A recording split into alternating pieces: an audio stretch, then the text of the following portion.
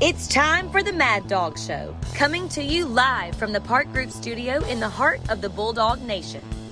The Mad Dawg Show is proudly sponsored by The Sanford Company, Dogbone.net, Bulldog Illustrated, Classic City Collective, The Park Group Marketing and Media, Bib Distributing, Sellers Construction, Ventures Barbecue, Go Clean Co., Jay Lee, Attorney at Law, Pelicano Construction, Jags Pizzeria, Macon Monogramming, Ortho Georgia, Cherokee Brick, Progressive Communications, Butler Auto Group, ASP, Ward Mini Storage, Walthall Oil Company, Beach Services, Willingham Sash and Door, and Cranford Chiropractic. Now, here he is, the Mad Dawg. So, bye week, and if you think the bye week show is going to be boring, think again. Because it could be the saddest bye week in history, but it doesn't have to be. We get to choose. We get to decide. And I feel the sadness, and I feel the disappointment, and so do you. Of course, I'm talking about Brock Bowers. He's not gone. He's just gone for a little while. And hopefully I'll make you feel better. But first, I got to get testy about two things that bug me. The first one is storming the field in regular season games. You know what that looks like to me? Teams who aren't used to winning. It's like losers who finally won a big game. So congratulations, you don't suck as bad as you used to. Remember the last time we stormed Sanford Stadium? Exactly. It's not cool. It's stale. And it's been done. So get creative and do something else. Go burn some couches or something. I think that's been done a time or two, and that's at least a little bit more creative than storming the field. 2, football players holding hands and singing after a game. I know what we used to call that. It's a 3-letter word that I can't say right now, so I'll use a 4-letter word, and that word is lame. That is lame to sit there and hold hands and sing and sway back and forth. Oh, but it's a tradition, Mad Dawg. And to that, I say it's a tradition that sucks. Start a new one. This is a football game, not a Broadway musical. And I'm just getting warmed up. I'm just now starting to get a little bit hot and spicy because I'm excited about this bye week because we got Mark Schlabach tonight. He is back. Mark Schlabach, in case you don't know, is a writer from ESPN. He covers college football. He covers the PGA. He's written more New York Times best-selling books than I can count. He's also a DGD and an all-around cool dude. Then, for the first time ever, we have a current member of the UGA staff, and that's Jack Peterson from Macon, Georgia. He's inside the university, and he has insight, and he's going to give us the Athens vibe in the wake of Bowers' injury and a whole lot more. Dr. Feelgood, also known as Dr. Schnetzer, he took a week off, and what happened? Another high ankle sprain, a big one. So he's in the penalty box, and we put him out on assignment.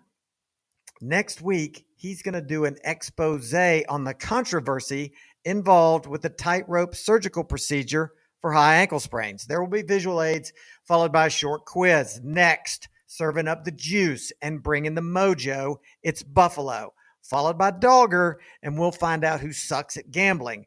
The stat freak will then barge in on us like a WWE wrestler. Who is the stat freak, you say? Well, that's Bert Hodges from the Dogbone.net. But enough of this preliminary stuff. It's time to get serious because Mark Schlabach is in the house. So we are very excited to welcome Mark Schlabach back to the show. And for those of you who are turning in for the first time and maybe don't know about Mark, let me just tell you a little bit about him because he's not kind of a big deal. He is a big deal. He's more than just my friend showing up to be on the podcast. Mark is with ESPN. He covers college football. He has a wonderful job also following the Pro Golfers Association Tour. Gets to travel around with that. He is also a best-selling author, a New York Times best-selling author. At one time, he had 3 books simultaneously on the New York Times bestseller list. He has written books about Bobby Bowden with Bobby Bowden. He has written books on the Heisman. He's written too many books to name about the Duck Dynasty guys. And he has lots of hilarious stories, such as when his dog got loose on the field at Georgia during the Kentucky game, which I will not force him to tell that story again because I'm sure that he gets tired of it. So with that introduction, welcome back, Mark. David, how are you? Thank you. I'm doing great, man. Great to have you back. Thanks for having me again. I can't believe, last time I really talked to you was the beginning of the season. We blink our eyes and we're 7 games in. I know it's about halfway over. I think Michigan's reached the halfway point. Still haven't played anybody, but they played half their schedule. It's flown by for me. I think I've only been to 2 games because I had a 2-week stint in Europe covering the Solheim Cup and the Ryder Cup, so I was gone. But I introduced a lot of the British media to college football and the Georgia Bulldogs while I was over there. What do they think about it? I got a really good friend who is from Wales who works for one of the London papers, and he just can't get in his head why we watch schoolboys play football. And then I show him Sanford Stadium and Neyland Stadium and the Big House and the Horseshoe, and he goes, holy, you know what? That's a lot of people. Yeah. So, they take their football, soccer pretty seriously over there, and they've got 15,000, 20,000 people showing up to some of those games. Yeah. We have like Wembley Stadium all over the country on Saturdays. Yeah, exactly.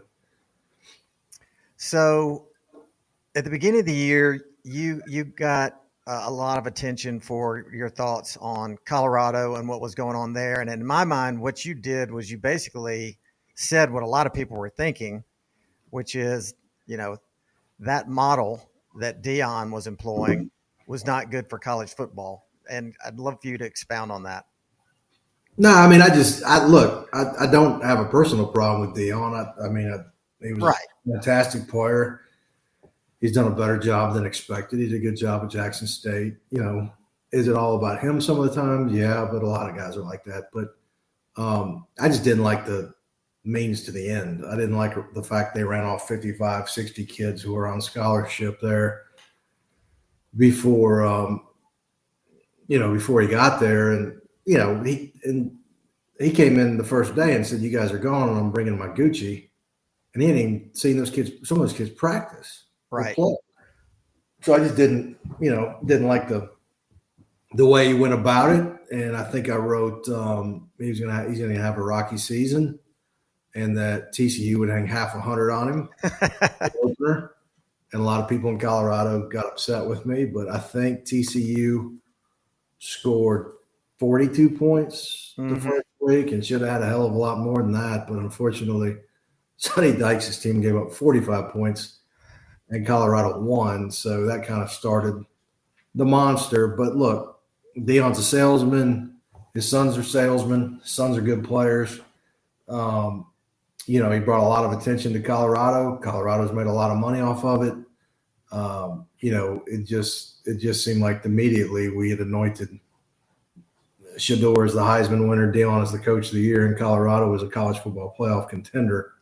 And they'd beaten a rebuilding TCU team, a 20-year struggling Nebraska team, and Colorado State. So I think we got a little bit ahead of ourselves.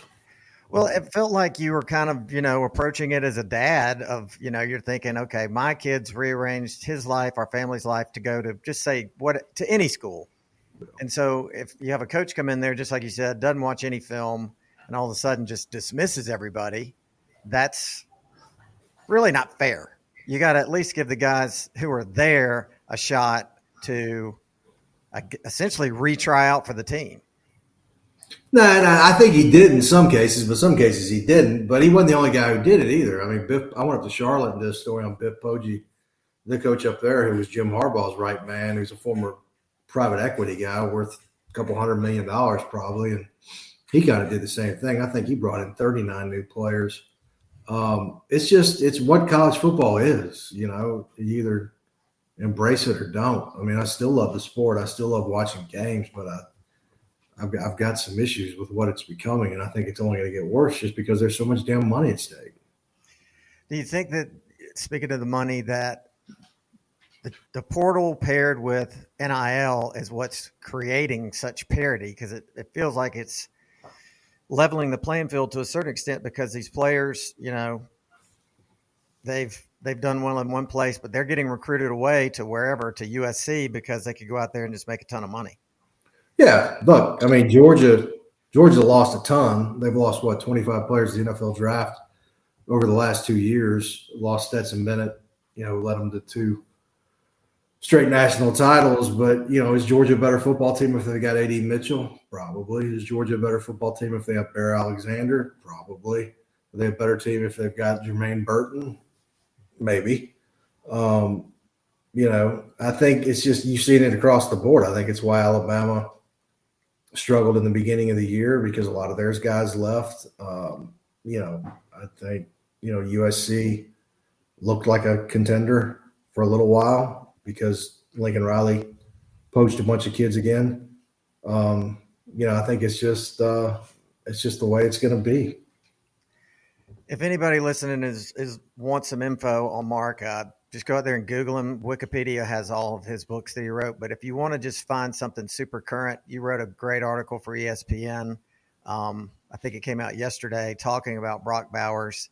And one thing in there where Kirby seemed to get a little bit testy when a reporter asked him about the time frame for when Bowers would come back, which I thought was very interesting to read. Do you get to actually have the time to go to any of those press conferences anymore? Or I did not go to that one. I watched the video of it. I get over there somewhat regularly.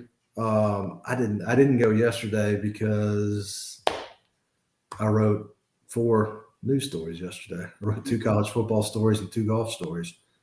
So I did not get over there, but obviously a pretty crushing blow for the Bulldogs, losing Brock Bowers, who I think is the best non-quarterback in college football, maybe the best player in college football. But, I think it's a positive sign if you're a Georgia guy or a Georgia fan, because the fact he had the surgery tells me that he wants to come back and he's going to work hard to come back as soon as possible. And, Bowers is a different type of cat, and he may come back sooner than people expect, but it's also a pretty sensitive issue because he's got such a bright future in the NFL and was a potential top 5 pick. So I think people are going to tell him, his doctors are going to tell him, and rightfully so, that he's got to be sure he's 100% healthy before he comes back so he doesn't hurt it again.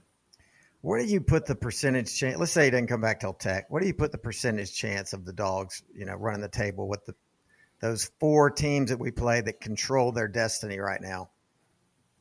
I mean, David, I think it was going to be difficult even with him. Yeah. Just because I don't think this team's as good as it was the last 2 years. And those 2 teams were really, really good and won national championships. But, you look at the slow starts, the fact they struggled on the road against a really bad Auburn team. You got to go on the road to Tennessee. You got to play Ole Miss, which is going to score a bunch of points probably. Missouri's a much improved football team. I don't think they should have too much trouble with Florida in Jacksonville, but I think they've turned it over a bunch against Florida the last few years and gotten away with it. So, Bowers is a huge difference maker. I think they've got the talent on the perimeter with Ra Thomas and Dominic Lovett and Rosemy Jack Saint and some other guys to overcome it. But, it's more than just catching the football. I mean, the dude's so good after catching it and running after contact. And he's such a tremendous blocker, such a dominant blocker. They're going to miss that too. And they've struggled to seal the edge on, outside runs all year. So we'll see. But, they've got the talent to overcome it. It's just, if you had to have a play in the fourth quarter to win, like at Auburn, you knew you could go to 19 or you could go to Ladd McConkey. Yeah, I mean, he's literally the perfect example of a difference maker. I mean, you look at that Auburn game, and without him, probably don't win. No question about it. I mean, you look at what he did in the fourth quarter of that game. And he's a safety net for Carson Beck, who's still, 6, 7 games into his first season as a starter. So, I was listening to Rick Newhouse on the radio driving to the office the other day, and he said it was going to make Mike Bobo's job easier because now you can distribute the ball to all these different playmakers, and everybody in the receiver room is going to be happy again. And I was thinking in the back of my head, hell with that. If I'm Mike Bobo, I want 19 out there because I know he's not going to drop it. Yeah, Joey Galloway kind of said the same thing last night on ESPN on their college playoff show, which I found it's an interesting theory. And a lot of people. It's an interesting theory. Yeah. It's an interesting theory. I just don't know if it's true. Yeah, you ask any coach in the country, would they rather have Brock Bowers or would they rather be able to throw it to 6 different receivers? I think everybody's going to say they'd rather throw it to Brock Bowers. Exactly. All right, so every Sunday the article comes out in ESPN where it's you and all of the writers and you're doing your top 4. But that, if I understand correctly, is your top 4 now. If you had to predict who the top 4 are going to be when it matters at the end of the year, who do you think is going to make it? Yeah, I don't know that. I guess it's the top 4 now. I don't know if everybody always follows that. I think there's about 15 people on there, and there's some selections that got me scratching my head a little bit. But I'll still go with Georgia because I think even if they were to lose to like Tennessee on the road or Ole Miss at home, I think with what Alabama's shown over the last few weeks, putting it back together, that if you lost to Tennessee on the road and you beat ranked Missouri, ranked Ole Miss, and a pretty good Alabama team in the SEC championship game, and you're the 2-time defending national champion, I don't think they're going to leave you out. I still think Michigan's the team to beat in the Big Ten. I just, they haven't played anybody of consequence yet, but I think they're the most complete team with the offensive line and J.J. McCarthy, and they got 2 really good backs, and I think defensively that might be the best unit he's had. Jim Harbaugh still got some issues with Ohio State. Penn State, we'll learn a lot about this week. I just don't trust James Franklin, to be honest with you. I would probably go Washington in the Pac-12, although I think Oregon's capable of coming back and beating them in the Pac-12 championship game. You've seen it with Georgia and Alabama over the years. It's really difficult to beat a team twice in one season. Dan Lanning probably wishes he could have back a couple of calls in that game, but I also give him credit for going for it on 4th down at the end because he was trying to seal the game and ice it. And, his kids came up short. But so that's, 3? Probably Florida State, I guess. I still don't trust the Seminoles 100%, but I like Jordan Travis. I don't know if he's as good as he's being billed out to be. But Clemson's bad. North Carolina will be a test with Drake May, and especially now that Tez Walker's playing again and eligible. And I'd probably go with them over Oklahoma. So you obviously have super high knowledge of college football. Are you just having to constantly, go out and just read voraciously on the internet? Or is ESPN pushing a lot of, data to you? Or is it a combination of both? I think it's a combination of both, and it's trying to talk to as many people as possible, which I'm admit I don't have the opportunity to do that as much as I did before because I'm covering 2 sports now. I just watch as much as I can, read as much as I can. We have a great stats and info department. I've also been blessed with a photographic memory. I can remember all kinds of football stats, but I couldn't tell you what my wife told me to do 5 minutes ago. Just weird way my brain works, but I can remember stupid football facts with the best of them and have pretty good recall with it. So to me, and I think to a lot of people, you've kind of you are living the dream. Okay. You get to cover pro golf. Awesome. Get to travel around and do that. Meet these golfers, meet these professional golfers, get to be friends with some of them. You get to cover college football same thing. Meet all these coaches, meet a lot of players, cover all that. Go to what you want to or not. Best-selling author, which is published author, New York Times best-selling author, writing about things that you like to write about. You live in Madison, Georgia. I mean, what? God's country. That's right. I mean, you got it going on. But I'm still a 15 handicap. Tell us what's bad about what you're doing right now. I'm a 15 handicap. What? I'm a 15 handicap in golf because I cover too much golf and too much college football. And I played Monday. I got to play Monday in a charity golf tournament with a couple buddies, but I think I played 6 times this year, which is just terrible. I used to play like 30 times a year. So that's the glass is half empty part of your lifestyle. Yeah, you cover golf. You get to go to all these great golf courses. And, I mean, dude, in the last year alone, I've been to Scotland, England, Spain, and Rome, and Canada to cover golf tournaments. And it's absolutely criminal that I have played 0 rounds of golf in those 5 countries because I spend all day at the golf course. I had 5. And you're just trudging around, following different guys. Yeah, I had 5 tee times in St. Andrews last year for the Open, but didn't get to play once because Tiger Woods showed up at St. Andrews. So Berkman's, like when it's Augusta time, Masters time, or do you get to spend any time in Berkman's? Though I think I went once, maybe 3 years ago. I mean, it's literally you show up at 7 a.m. and you're getting out the door around 8 or 9, and you're just exhausted. So, we got a really nice setup at Augusta. Our house is like right across from the gate where we park. And I'll bring the Weber grill with me for the 60-mile drive down I-20. And we cook at the house most of the week. I mean, I'm not complaining, but no, it's I haven't been to Berkman in a few years. So when you're in Augusta in that house across from the gates, it's not riders all crammed up into a house. It's you and your family, right? No, it's me and 2 other people from ESPN. I think we've got about 15 houses that week probably because we broadcast the first couple of rounds. There's a pretty sizable ESPN army over there.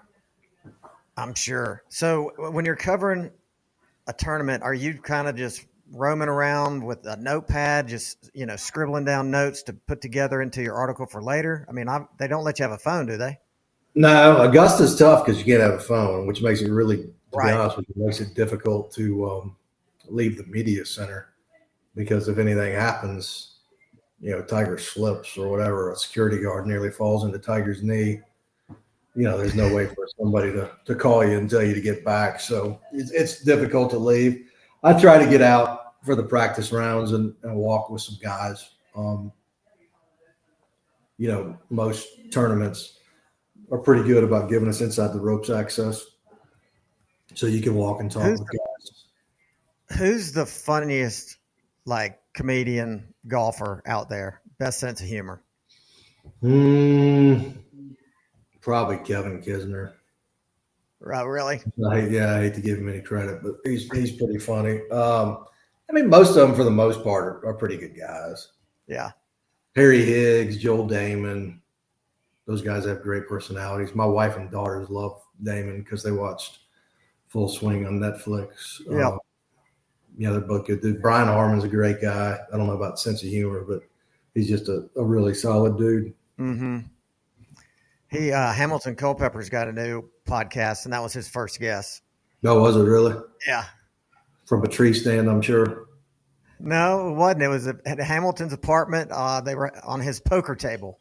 They sat there and chopped it up. Yeah, he is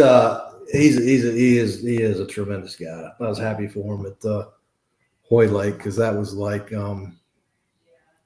kind of like Aaron Murray going into Auburn with 110,000 people screaming for him to throw a pick every time. Right. Because the British were not happy he was winning. Yeah, I'm sure they weren't.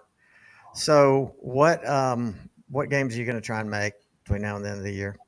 I'm not going anywhere this weekend. I'm going to Georgia, Florida. If Georgia, I mean, basically, because I live so close to Athens, if Georgia wins, I'll keep going to Georgia games. I'll go to Georgia, Florida. I'll go to Georgia, Missouri. I'll go to Georgia, Ole Miss. I think Chris Lowe is probably going to do Georgia, Tennessee for us because he lives up there. So I may try to get away to Bama or Florida State that week. I try to get out by the end of the year to see the big contenders, right, in person. So now that sadly it looks like Brock's out of Heisman contention, who are your, at this point, top three? I had him in my top five going into last week, and a couple other people at ESPN did as well. Probably Michael Penix Jr. from Washington, 1. Bo Nix, number 2. I like Bo. I'm happy for him because I thought he got a raw deal at Auburn. He had 3 different offensive coordinators in 3 years and went to Oregon, and Kenny Dillingham leaves after the first year as well. So he kind of got a raw deal, but it's hard to get that opener last year out of your head, but he's had 2 really good seasons. Drake May would be kind of up there, but he's had receiver problems. Dylan Gabriel, Jordan Travis. I think Caleb Williams is out of it after last week. I think Dylan Gabriel's not getting really, to me, enough press. I was very impressed with him in that Texas game, both running and passing. He's tough. He's tough. He's a tough player. They hadn't played anybody up until that game, but he'll have a chance down the stretch. The Big 12's just not that good. TCU's taking a big step back. Texas Tech, I thought, was going to be a pretty good team. They got beat early, I think, by Wyoming. Who turns out to be good. Yeah, Wyoming is good. They lost to Air Force last week, but Air Force is undefeated. Weird year. Troy Calhoun always does a great job every year. Flipping back a second to James Franklin, I've got a feeling that he's going to get over the hump at Ohio State this week. Am I crazy? No, you're not, because they've got 2 really good backs. I think Drew Aller has played really well. Probably got the best left tackle in college football. Defensively, they've been good. It's a big step up in competition for them. They haven't played much of anybody so far as well. But I mean, I think they're as legitimate as the other 2. Who'd they beat? They beat West Virginia week 1. Shut out Iowa, which everybody does. So I saw. God, what was it? Hold on, I got it. Last week, Iowa had 136 yards of offense. Let me give you the right stats. Iowa undefeated? Iowa had 37 passing yards and went 4 for 17 on 3rd down against Wisconsin and won. Like 15-6 or something? Yeah, Tanner Mordecai got hurt. But, I mean, it's just the classic Kirk Ferentz victory at Iowa. I think Iowa lost 1. Yeah, they're 6-1. They're just, I mean, it's just criminal that they're that bad on offense, and his son's the offensive coordinator. I mean, it's the worst case of nepotism I've seen since Jim Herrick Jr. hired his son. Well, that's funny, but obviously, that his God rest his soul. His son passed away. Well, Ferent's son, he's got that clause in his contract that he has to average 25 points a game by the end of the year, or he's gone. Yeah, it's kind of like those royalties the publishers give me that say sell 2 million books and we'll give you 10 cents a book when you know you're never going to get it. It's kind of like that. Yeah, it's kind of like that. The hurdle that you cannot get over. Yeah, but they'll end up winning the West because Illinois is not very good. Wisconsin just lost Mordecai. Northwestern's a dumpster fire. I mean, there's nobody in that side of the league. And last year that they'll do that since they're doing the same thing we are and collapsing back into 1. Yeah. Back to Penn State. One last thing. I know that Penn State has gaudy defensive stats, but that's probably a byproduct of not playing anyone. Do you think they'll be able to put pressure on Ohio State's quarterback, whose name escapes me? Kyle McCord. Yeah. Yeah, I mean, he hasn't been great. I mean, Marvin Harrison Jr. finally had a big game last week, but I mean, they haven't really gotten it to those guys on the perimeter as much as I thought. And they've still got the two backs too, Trevian Henderson and the other kid, but Notre Dame really shut them down. But I mean, then you look at what Notre Dame did against USC last week on the line of scrimmage, and they just dominated the Trojans up front. So maybe Notre Dame's not getting enough credit, but I don't know. I mean, Franklin did a nice job at Vanderbilt, but Georgia was struggling under Mark Richt. Florida was rebuilding. South Carolina was bad. And, Tennessee was awful as usual. So it was I mean, look, he wanted Vanderbilt and won a lot of games at Vanderbilt, which is really, really hard to do. But I also think the SEC was down like it rarely had been. Yeah, he was right place, right time, and really parlayed that into just a huge marquee job, as you know. But the enemy of my enemy is my friend. So as much as I loathe Penn State, I loathe Ohio State more and would love to see Lou Holtz really give it to Ryan Day if they get out physical by Penn State. Yeah. That game's at Ohio State, though, right? Yeah, it's at Ohio State. Yeah, it'll be. Which would make it even better if they lost. That'll be Aller's first big road game. So I always talk about what I want to talk about. Is there anything you want to talk about?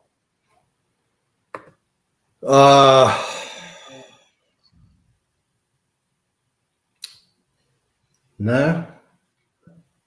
I wish Widespread Panic would schedule a Thursday night show instead of a Friday and Saturday in Jacksonville. Atlanta, I mean, you've got the connections. You can pull the strings. You're up there, at ground zero. Yeah, no, I would love to go to the Savannah show, but I don't think I can pull a Friday nighter and then go to the football game. Yeah. I mean, I think the demand's there. All right, maybe in Milledgeville this week for Blues. Are you going to Milledgeville? I don't think I have a choice. What we're talking about is Blues Traveler is playing in Milledgeville, and Mark has a family obligation to go. I guarantee you'll go, and they'll play none of their greatest hits. That's what happened the last time they were in Macon. It could be worse. Like it could be. God, who was that? Let's see. Now that I say this, I can't even remember the name of the band. It was so bad. All right, I just blew it. I can't remember. I'm sorry. It's a band from that genre from back in the day. Yeah, that had like one hit. All Good. No, it wasn't All Good. All Good's drummer's a federal judge in Gainesville, Georgia. Are you serious? Yeah, I met him at a restaurant in Madison. Man, All Good was one of those that was just couldn't quite get over the hump, but they were so good. That album, what was it? Ride the Bee. Every song on there is good. Oh, it's gonna kill me now that I can't remember it. Was the name of the song Crazy Women? No. It was more, it was really popular. It was probably even being played on radios, but. Are you trying to find it? Yeah, but I'll never find it. I could make everybody mad and say Fish, but I could have to go see Fish. Could you go on and on about them for like 15 minutes? Yeah. Yep. Their fans ruin it. I'd rather watch Iowa's offense for 12 straight weeks. All right. Well, I've got one last question for you. Are you contractually bound by ESPN to not publicly say, "Go Dogs"? Yes. I'm not contractually obligated, but I think you got to be somewhat objective. I say go Dogs every time I write a check to the University of Georgia to pay for my daughter's.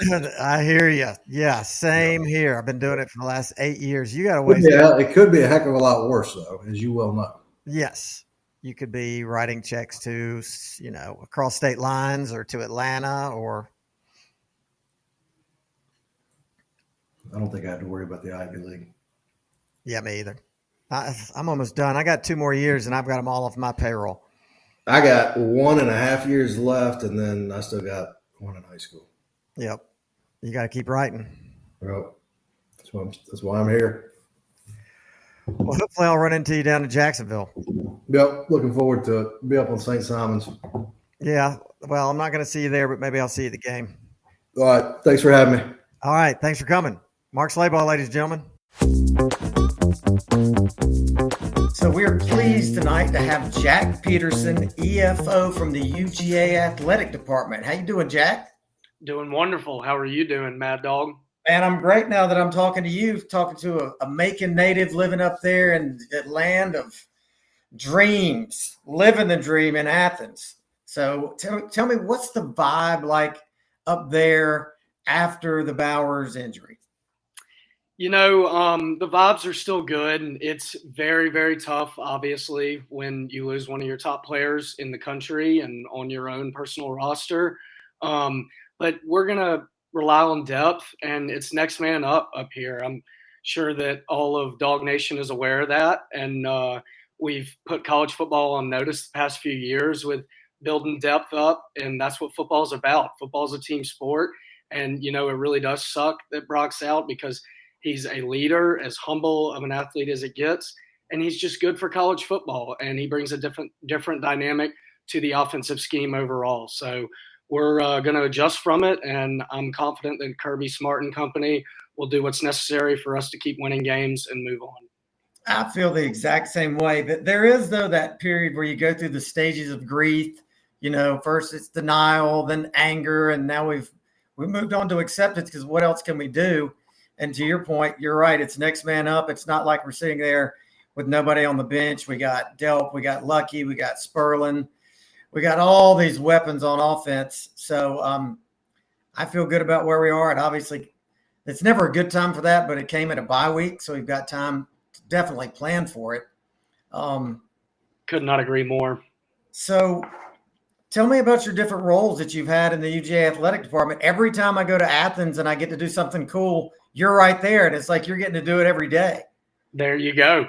So I've almost been with the Athletic Association up here for 2 full years. Last year in 2022, which is when I finished my undergraduate degree here at Georgia in sports management, I started out that last full semester as a football facilities assistant for UGA Athletics. Colby DeCesar was my boss, and he was my main link to the UGA Athletic Department overall in general. As we know his uncle very well, he actually resides in Macon.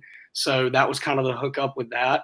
And I learned so many invaluable things under Colby, taking care of the indoor turf field, picking up trash after practices, make sure everything's clean when coach dismisses them and whatnot, post-practice, setting up the 2021 CFP trophy at alumni events, donor events, all that good stuff for all the guests to view and take pictures with, and just other little tasks like that here and there, working all home football games. That was a real treat last year, coming back off a national title in 2021 and having the first full year last fall really under my belt to get things going.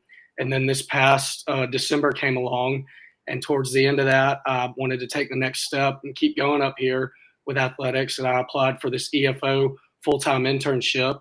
My boss is Tanner Steins. He is the one who oversees me. He's the associate AD here for facilities, ops, and capital projects.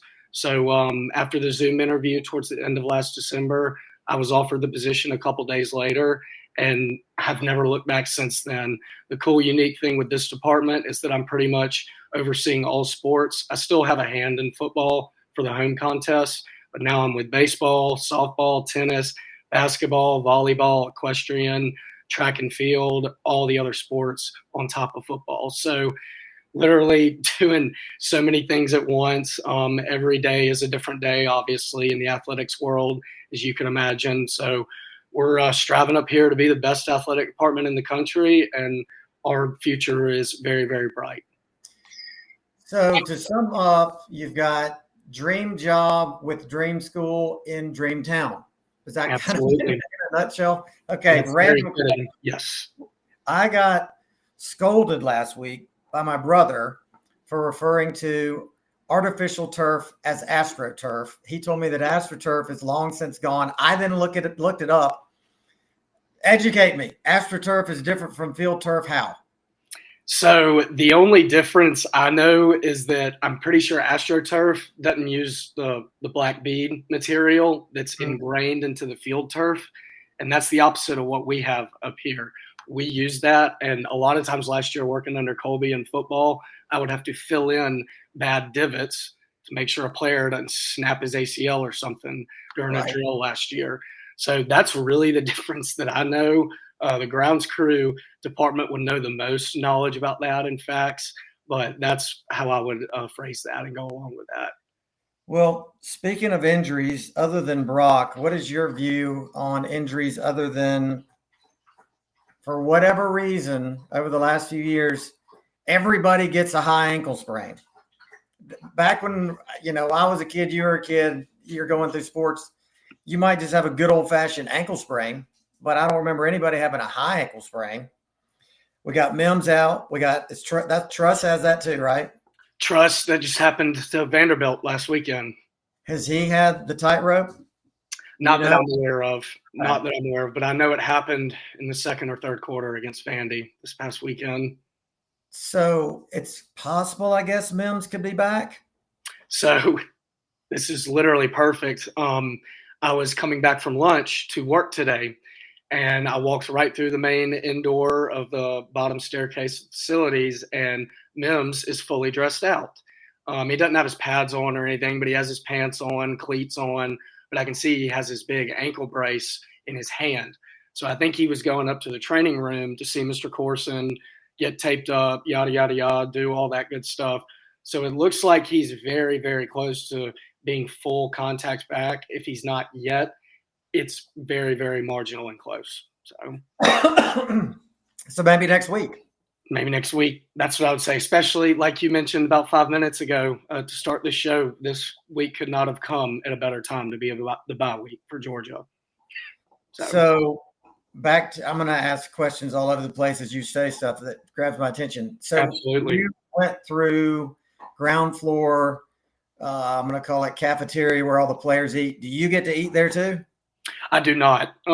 Last year under the football department, if there was leftover breakfast after 10:30, which is like when breakfast technically shuts off at Butts-Mehre for the football players, we could go get the extras. But this year, since I'm in the EFO department, kind of in Butts-Mehre more, as opposed to the football indoor area, I am not over there as much. And by that point, all the food's gone and I'm already doing other duties and tasks. So they made it clear when we were there that it's pretty strict on who gets to eat there. I mean, they're not just letting anybody slide in there at all. Coaches and players, first priority, and nobody else. Support staff, a few others, the equipment guys. That's about it. Okay, back to injuries. Ingram Dawkins. Are you seeing him walking around? I'm not. He's still in that boot. I think he'll be back sometime in November. But I know we were texting about him a few weeks ago.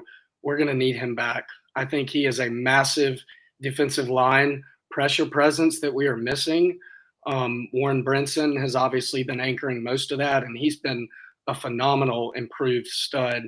But we're going to need more depth on the D-line, and I know you and I have been talking about that a lot.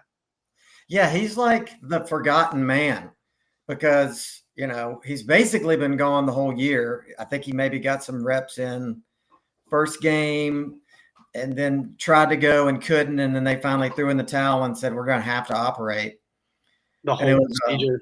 There's a bone in his foot, I think. Mm-hmm. Some sort of bone chip, maybe, something like that. Yeah. All right. Who do you think is going to help really fill the vacuum created by Bowers? He's not gone, but he's not with us for a while. Is there somebody, kind of off the radar that you think could step in? I mean, obviously everybody wants Ladd to be that guy and be back healthy. Before I get to the younger tight ends, which I'll conclude with them, I'll start with the receivers. Everybody knows Ladd is our top receiver, depth chart wise. I mean, gosh, I think he hurt his back again against Vanderbilt this past weekend. Oh, he did? He did. Mm-hmm. Wow. So, I haven't read that. So I know that we're really being precautionary with that whole deal. Dominic Lovett is a stud. Everybody knows that. We use him a lot differently than Missouri did. I would say he was more of their number one over there, as to where here we have a tight end like Bowers. Okay, he's our normal, usual go-to, but we can use Lovett for motions. I mean, gosh, he's fast as heck, as we know. So I think Dom will really emerge. You'll start to see with Bowers absent. Mm-hmm. I think Dom will become that go-to receiver personally, just because Ladd is still gradually coming back. I think Ra-Ra's developed a lot better, especially since the Kentucky game. I mean, you saw those catches, specifically the touchdown in the end zone that he had. He has got length. He's tall. And I think that Ra-Ra we're going to really, really depend on him and moving forward.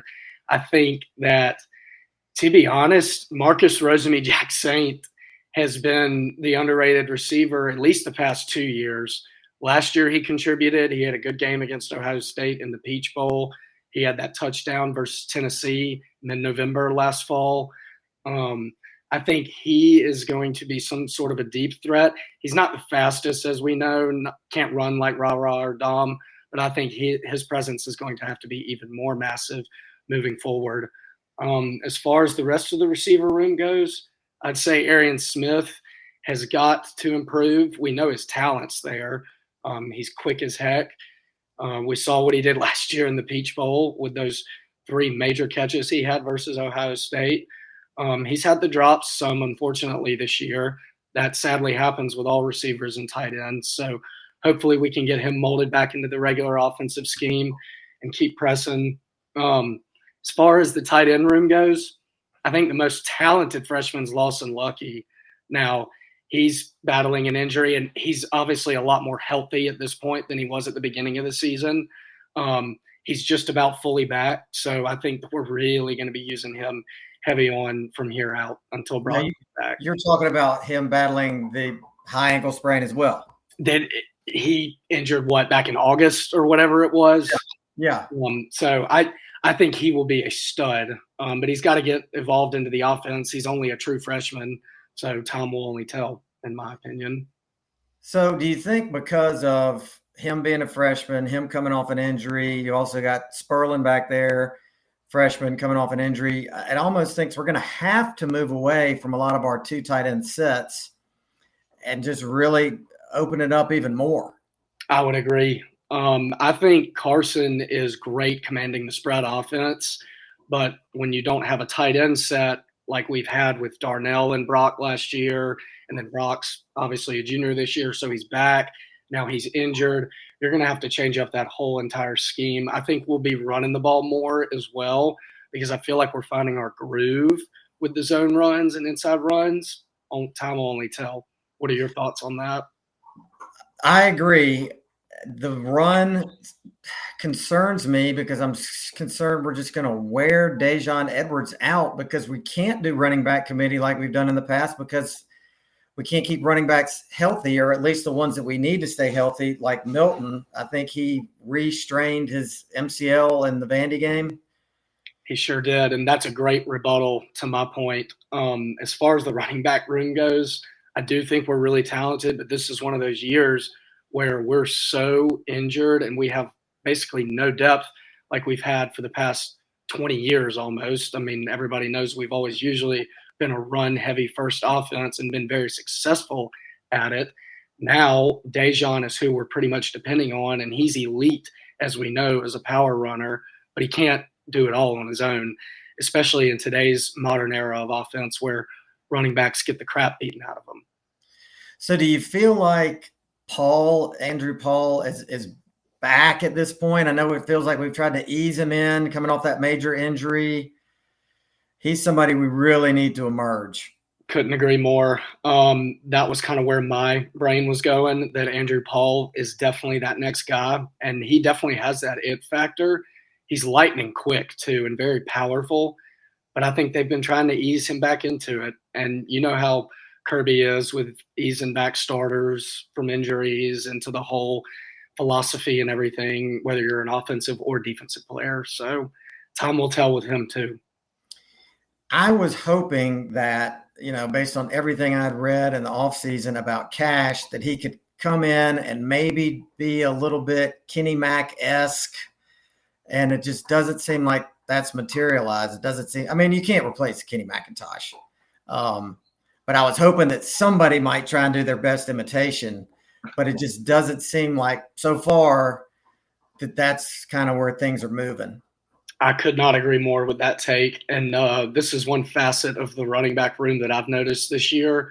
We don't really have a guy that can catch out of the backfield. That's what I'm saying. And that's where it relates to the whole Cash Jones spiel, not really panning out. He's getting to rotate in every now and then. He's definitely gotten playing time this year and had a few touchdowns. I guess he had that one against UAB maybe, or at the end versus South Carolina, potentially. It was one of those. But we're going to have to really get a guy to step up with Branson being out the rest of the year, Andrew Paul easing back into it. Now, I will say Andrew Paul can catch out of the backfield from my understanding on the scouting reports. It's just going to take time because, as we know, he's been injured, and we've been trying to ease him back into things. All right, here's a forgotten running back that there's a little bit of hoopla in the offseason because he's from Athens. He transferred back from Tennessee, Laneith Whitehead, and he's now the invisible man. I don't even know. Does he dress out? I believe he dresses out. He just doesn't rotate in, doesn't get any playing time to my knowledge. I don't even know if he's gone in for the garbage time minutes for the UAB game, Ball State, UT Martin. I don't know if any of that happened. So he is invisible right now, to say the least, but I'm hoping for the best for him. Yeah, me too. I think he's a hometown hero type. And, the tape that I saw of him from when he was at Tennessee, he looked good. He looks the part. He's big. I think he's like 6'2", 210, 220. So, I'm guessing that it probably just takes some time to learn the intricacies of that system that they're running. Absolutely. I could not agree more. And, one more back that I want to bring up. I noticed we haven't been running Bell as much lately back there.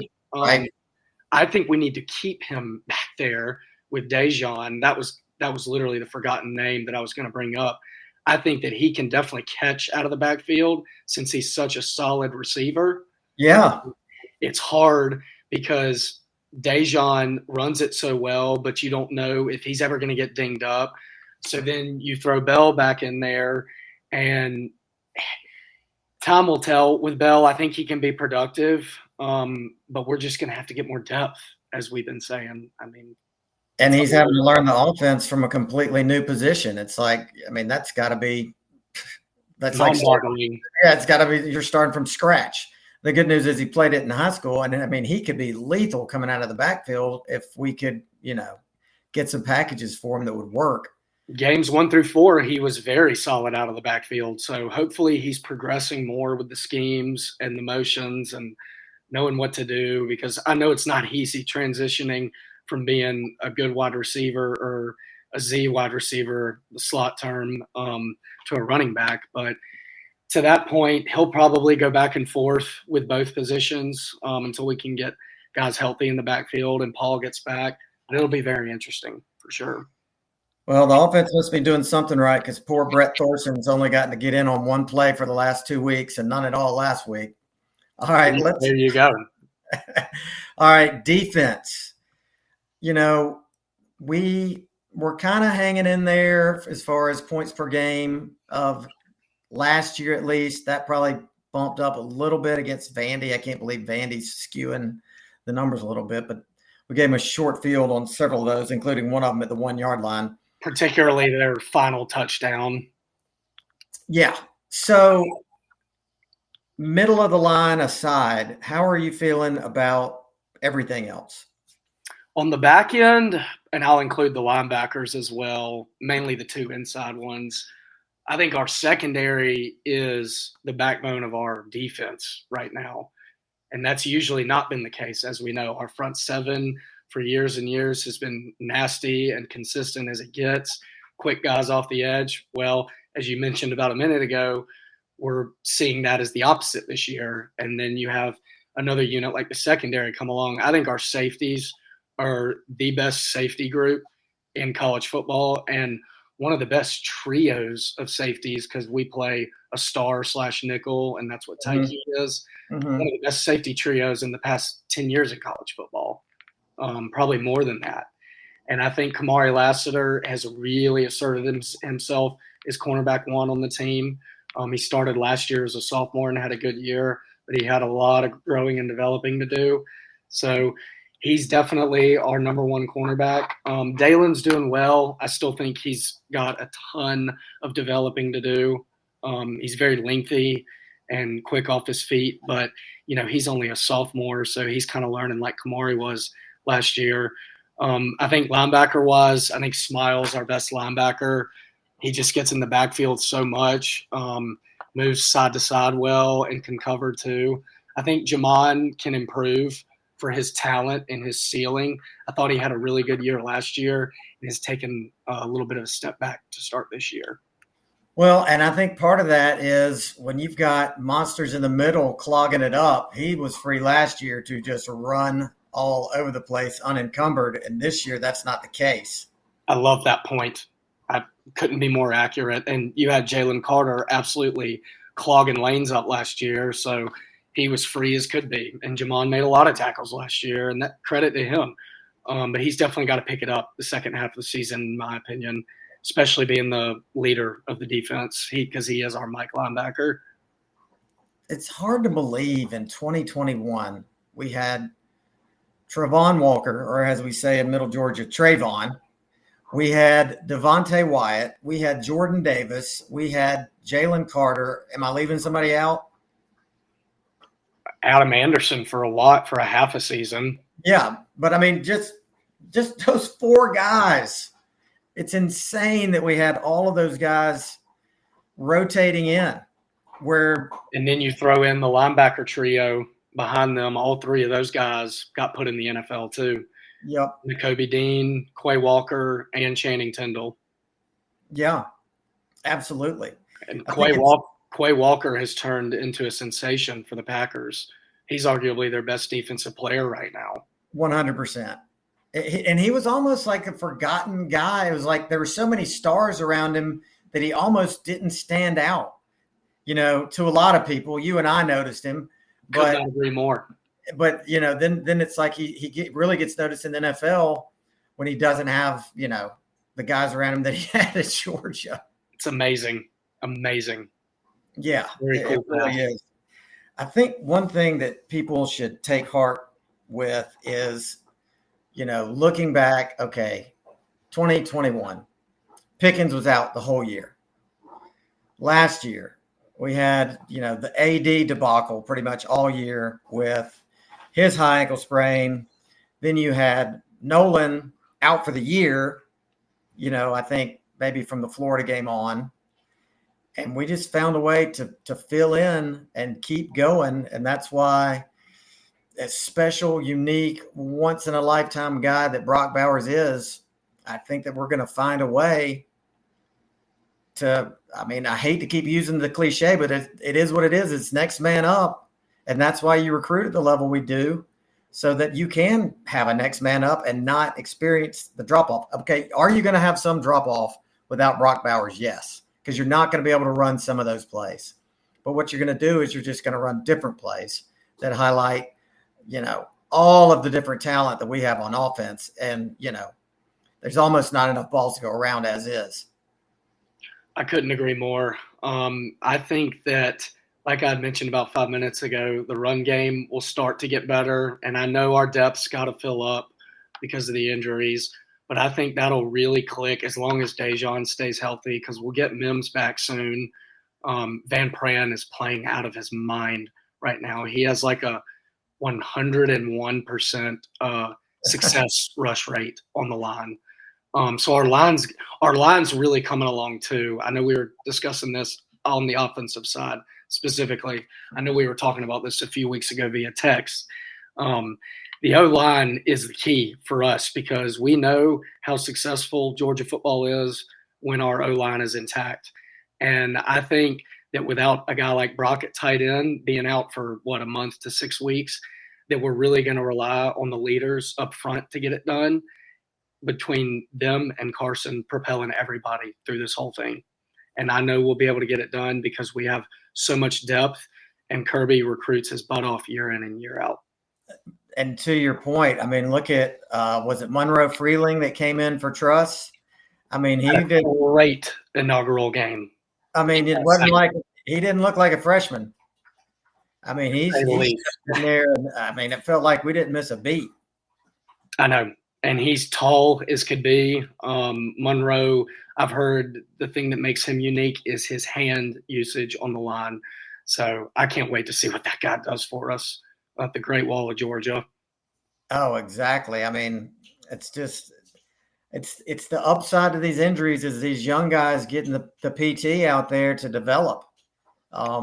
And 2 years ago, when we lost George Pickens to a knee injury for basically all of the regular season, guys like AD, Ladd had tremendous freshman years. So There you go. There you go. We got to get Ladd healthy. We do. We sure do. And the thing that sucks with Ladd is back injuries are just about as bad as it gets from a human body parts standpoint. I mean, that is just something that you don't want to mess with, especially in football. So I know everybody's lifting Ladd up, and we have the best ATC staff in the country, led by Mr. Ron Corson and his associates under him. So I think that Ladd will eventually be back to full strength. But like we've said, the bye week could not be at a better moment right now for our team. Okay, I'm going to ask a dumb question, and I know I'm not the only one thinking this. So tell me what is a dumb question. Yeah, there is. So tell me what ATC, what does that stand for?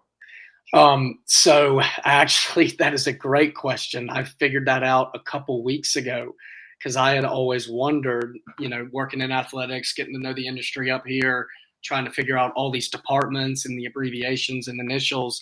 It means athletic trainer certification or certified, whichever word between those you want to use. Right. But that is when, you have your head trainer, obviously. In our case, it's Ron Corson. And then you have his associates under him, which ours are Ryan Madalino, Connor Norman, and there's one more. But they have 3 under him, and they do a phenomenal job with the entire roster. I mean, the rehab and the tape that those guys do and the post-practice drills, it's pretty impressive what they've been able to do. I imagine that there is massive amounts of stretching involved. There is. Every Thursday during the regular season, we have yoga post-practice. Right. So I don't know her name exactly, but she does it professionally. Super nice lady. She's gotten to know Coach Smart and comes every Thursday to lead the team, around 6 or 6:30 is when it starts post-practice. And they just do it at the indoor turf field at the Payne facility. Do it for about 20 minutes. So it's amazing. Man, yoga is one of those things that it used to kind of get a bad new agey rap, and you just thought, oh, that's just stretching. That's nothing. Yoga's hard. Hard as heck. It is hard. But it puts you in shape like no other. I've read a few articles recently on it the past couple months, just like in my regular free time after I've done stuff for work. And it is unbelievable the amount of benefits you get from actually stretching your body like that. And it's because of the timing with yoga and the length from what I've kind of read up on that really makes it so unique. Yeah, just the stretching and the balancing and using your body's weight against itself. It's for a certain amount of time. And I don't know about you, but I am very inflexible. I'm not inflexible, but I'm not the most flexible. I'm somewhere in between. You go to a yoga class and find out just how inflexible you are. There you go. Are you going to the world's largest outdoor cocktail party? I am not. We have home volleyball matches next Friday and that following Sunday, following the game that Saturday. So I will not be attending, sadly. It was in the works for a few weeks because we didn't have any events scheduled, but then I got put on volleyball last week. So I'm just going to be in Athens holding the fort down and cheering on my dogs. How is our volleyball team this year? They have improved the past 3 to 4 years, specifically last year when I was strictly under football. So I didn't work any volleyball matches last fall, was their best year under Coach Black, who I think this is his 7th season now. Mm-hmm. His inaugural year was 2016 when we brought him on, and they made it to the NCAA tournament last year, won the first round, got knocked out in the last set of the second round. So that was definitely a massive improvement and big strides for them. This year, we are 2-4 in conference play. I think overall we're 5-10, somewhere around there right now. Mm-hmm. So definitely this year not as strong as last year in terms of start and mid-season point, but we're definitely coming along as a program. Those ladies are elite athletes, and it's fun to watch them. And the thing is you lose your perspective because you're watching them and everybody's the same height. They're super tall. Like they're as tall as basketball players. It's like a team of 6'2" and taller ladies out there getting after it. They get after it all right. I mean, it's just like basketball, but you're in that enclosed square and you got to make sure that you don't truck a teammate. That might happen here and there, but you definitely got to watch out for yourself as far as the girls playing field goes in volleyball. My biggest thing with volleyball that has captured my eyes and fascinated me running these matches and helping out our bosses at these tournaments is the coordination with their eyes tracking the ball. Especially, you got to hit it 3 times. And by the 4th hit, that would be a penalty, and it'd be a point for the other team. So by the 3rd hit, if they have a good setup, they could have a massive spike towards the other team, and they just slam it. And you're like, how do you track that if you're the opponent? So it's pretty neat to watch them grind on that. Yeah, and then you think of like Maria Taylor, who did basketball and volleyball. I mean, that's just unbelievable. The flexibility is ingrained in those sports, to say the least. And now she's the queen of football, basically. Queen of NBC, just running things. Just a fantastic ambassador for the University of Georgia. Heck of an ambassador. Could not be a better leader. I got to meet her one time, and she was walking down the hallway, and it had the vibe of like a rock star or a movie star coming down the hallway. Sure. I mean, people were just like, oh my gosh, it's Maria Taylor. And she was so nice. So when I was with football strictly last year in 2022, she was our featured guest speaker for one of the recruiting visit weekends when we had some high school prospects that weekend. It was like mid-June or so. And her energy and passion for the school and passion for athletics in general and having that analyst role now on a world stage, unreal. I mean, if you're a recruit, how do you not just commit on the spot after she gives her talk? I know. In the best recruit lounge in the world, too. Right. The West End Zone Football Recruit Lounge at Sanford is something to behold. So, okay, you've got the locker room in there, and then where is the recruit lounge in relation to that? So the recruit lounge was the the middle phase of the 2017 renovation project at Sanford. That was Coach Smart's big first project when he took on the HC position here for the football team. The recruit lounge is in the middle. So you know where the big tunnel is on the home side where we run out and the smoke and stuff? So you have the big G on top and then those outdoor stands. Through those glass doors is where that recruit lounge sits. And it is a great place for high school players' families to get accustomed to the environment, to the stadium, just to get to know UGA athletics employee or football employees in particular. They're fed 2 meals during a game. They have TVs in there. Really makes them feel like a part of home. And that was probably my favorite. As cool as the locker room is down low, that recruit lounge is probably my favorite part of the entire project from that West End Zone deal. So when a family comes in, they've got their seats, but before the game, they're in the lounge, they're grabbing food, they're watching another game. It's almost like being at a Braves game when you're behind home plate and you have access to all the, food and drinks and TVs and everything right behind the seats. You sure do. And the only difference is it's all indoor since it's a recruit lounge, Right. and it's considered a premium area. So could not be a better hospitality suite to be in. Yeah, I can imagine so. So of these last regular season games, which one concerns you the most? So bye week, neutral field, cocktail party, Missouri, Ole Miss, Tennessee, Georgia Tech. I would say the top two in a specific order. Tennessee would be one just because it's an away game. And I'm going to, as much as I dislike Tennessee, I'm going to put some respect on their name because they're one of our main rivals. So we need to go prove ourselves in Neyland Stadium that weekend. The other tough one, I want to say Ole Miss, but I think it's going to be Missouri because of that offense that they have. And their defense is light years ahead of Ole Miss's defense. I think that's what holds Ole Miss back is year in and year out, just not having even an average defense to keep up with, what they have on offense. And Missouri has that better edge, in my opinion. I think you just nailed it. And I think it's interesting that those four SEC teams we play at this juncture all still control their own destiny. 100%.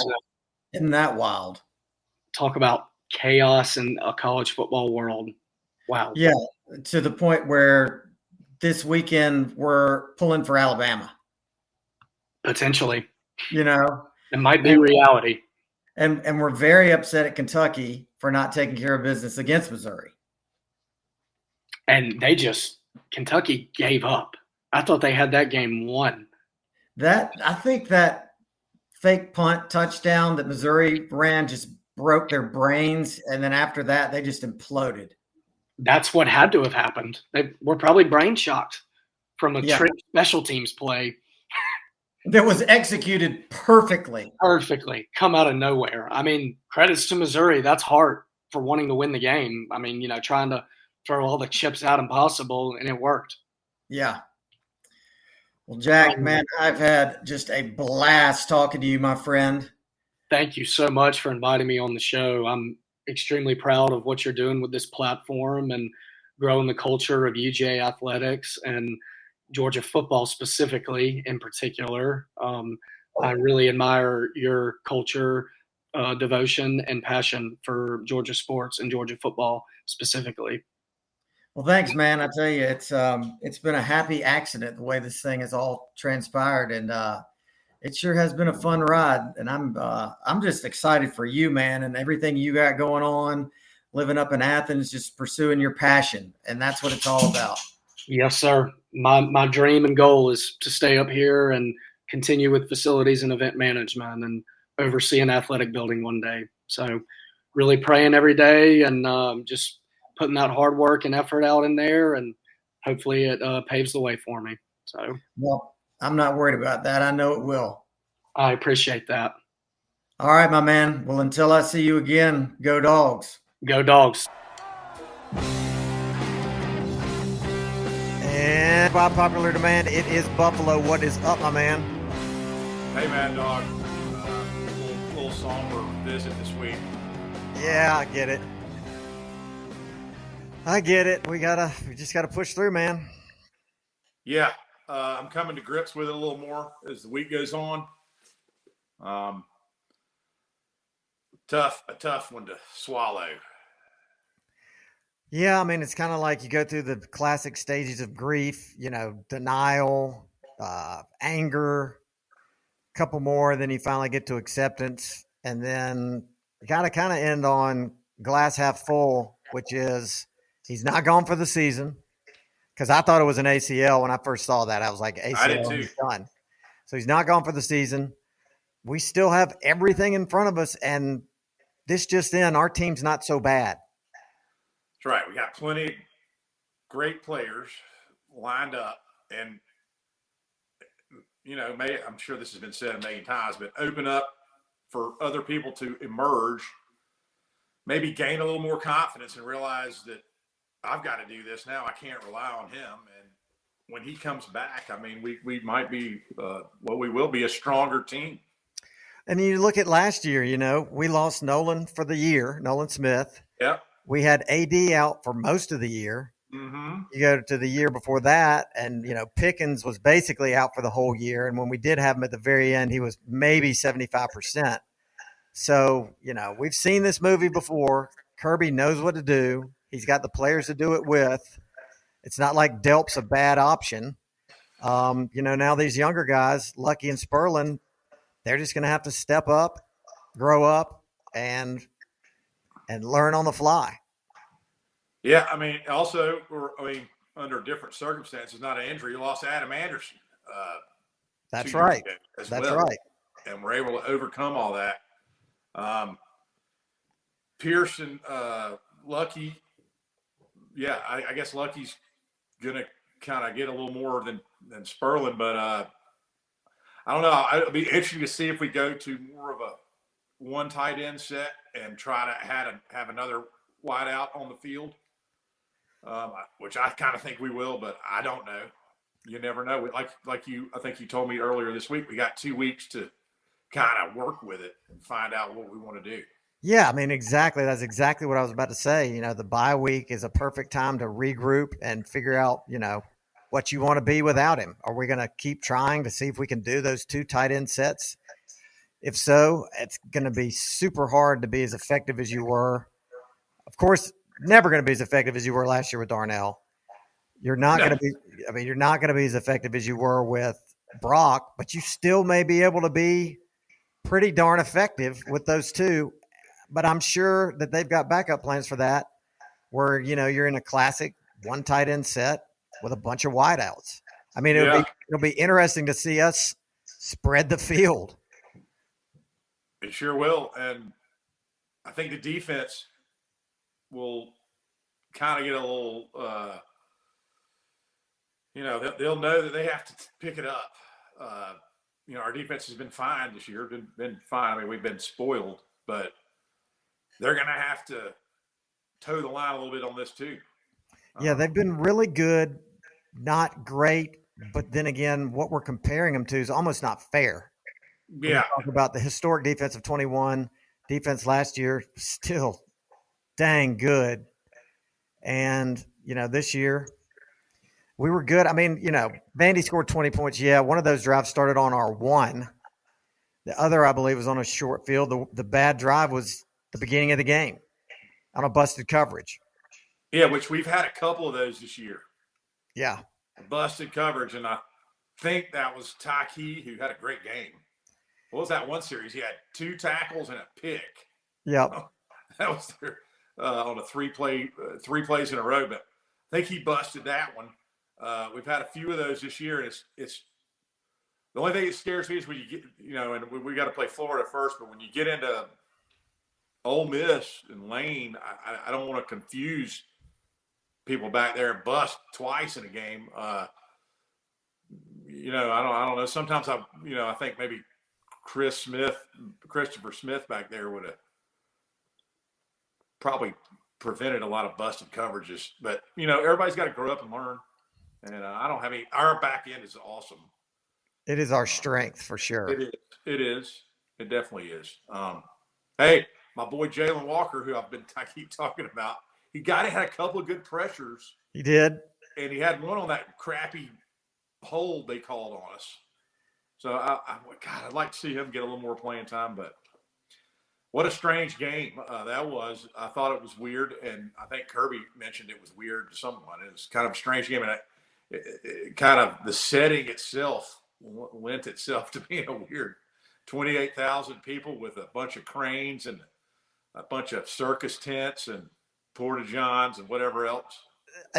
Everything about it was weird. My entire family deserted me. I'm in my den alone on my couch, sulking, the whole game at everything that's happened. First, they score first. It's a classic slow start. We're doing things like fumbling snaps so that Cedric Van Pran has to pick it up. Yeah, what a play. Looked like he's auditioning for running back, pick it up, jump somebody and does a spin move for a gain of 6. I mean, it was beautiful. That was an athletic move right there from a big guy, man. It was. That was impressive. I've never seen that before. They'll show that. Mel Kiper will show that during or during draft day or whatever's going on. They will show that play. Like, look at him. He can even pick the ball up and take off. Need to put him down there in our goal line package. Exactly.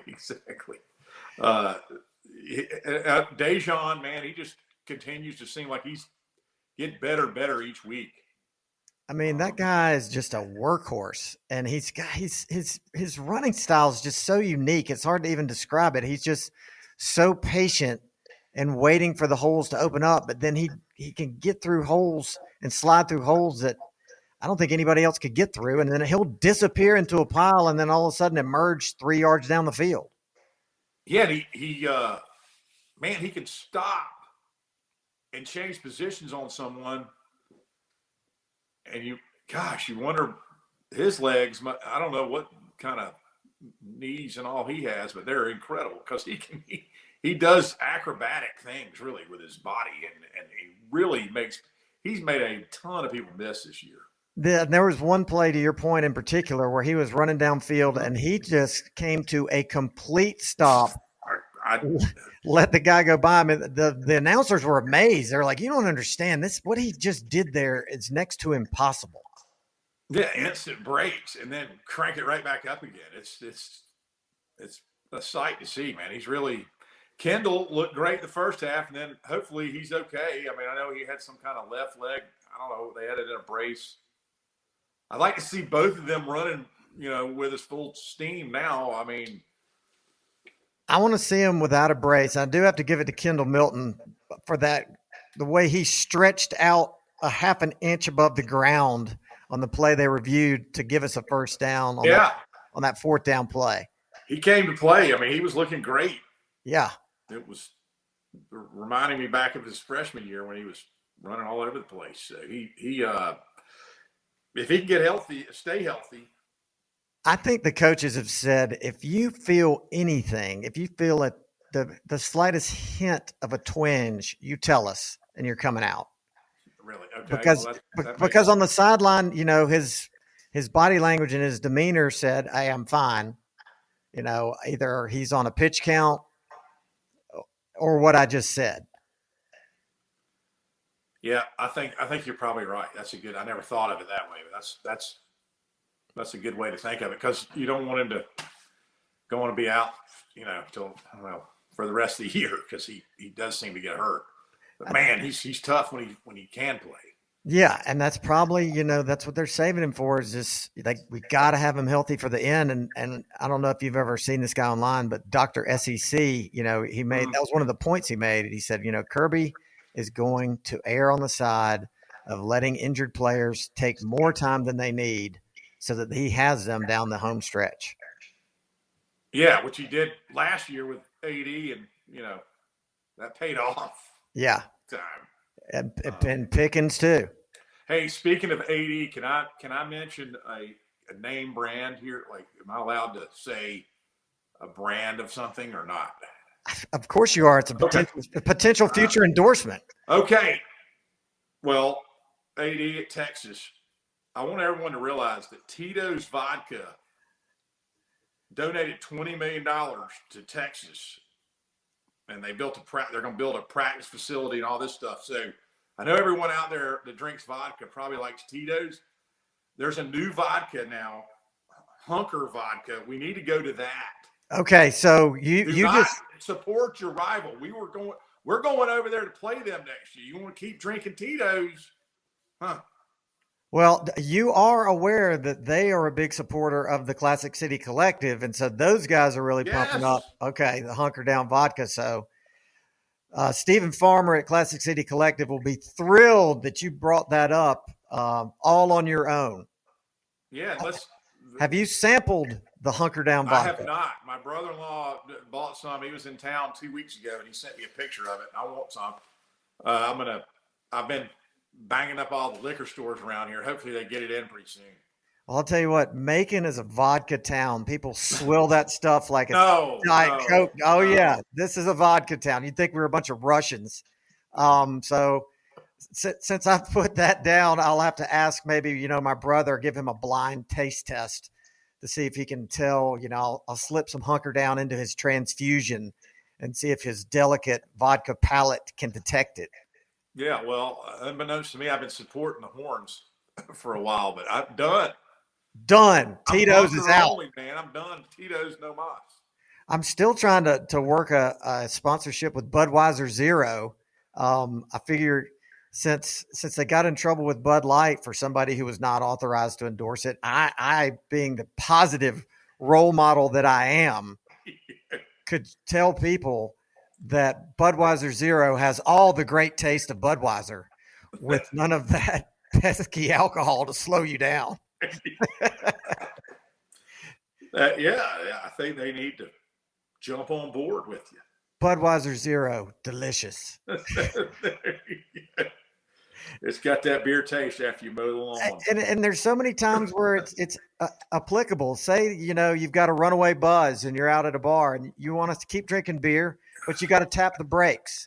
That's when you introduce the Budweiser Zero to put the brakes on that buzz. Or say, you're out with the guys after work and, you got a big day tomorrow. You want that, crisp, clean Budweiser taste, but you still got to drive home. That's when you're drinking Budweiser Zero. That's right. You don't want to wake up sleepy and red-eyed.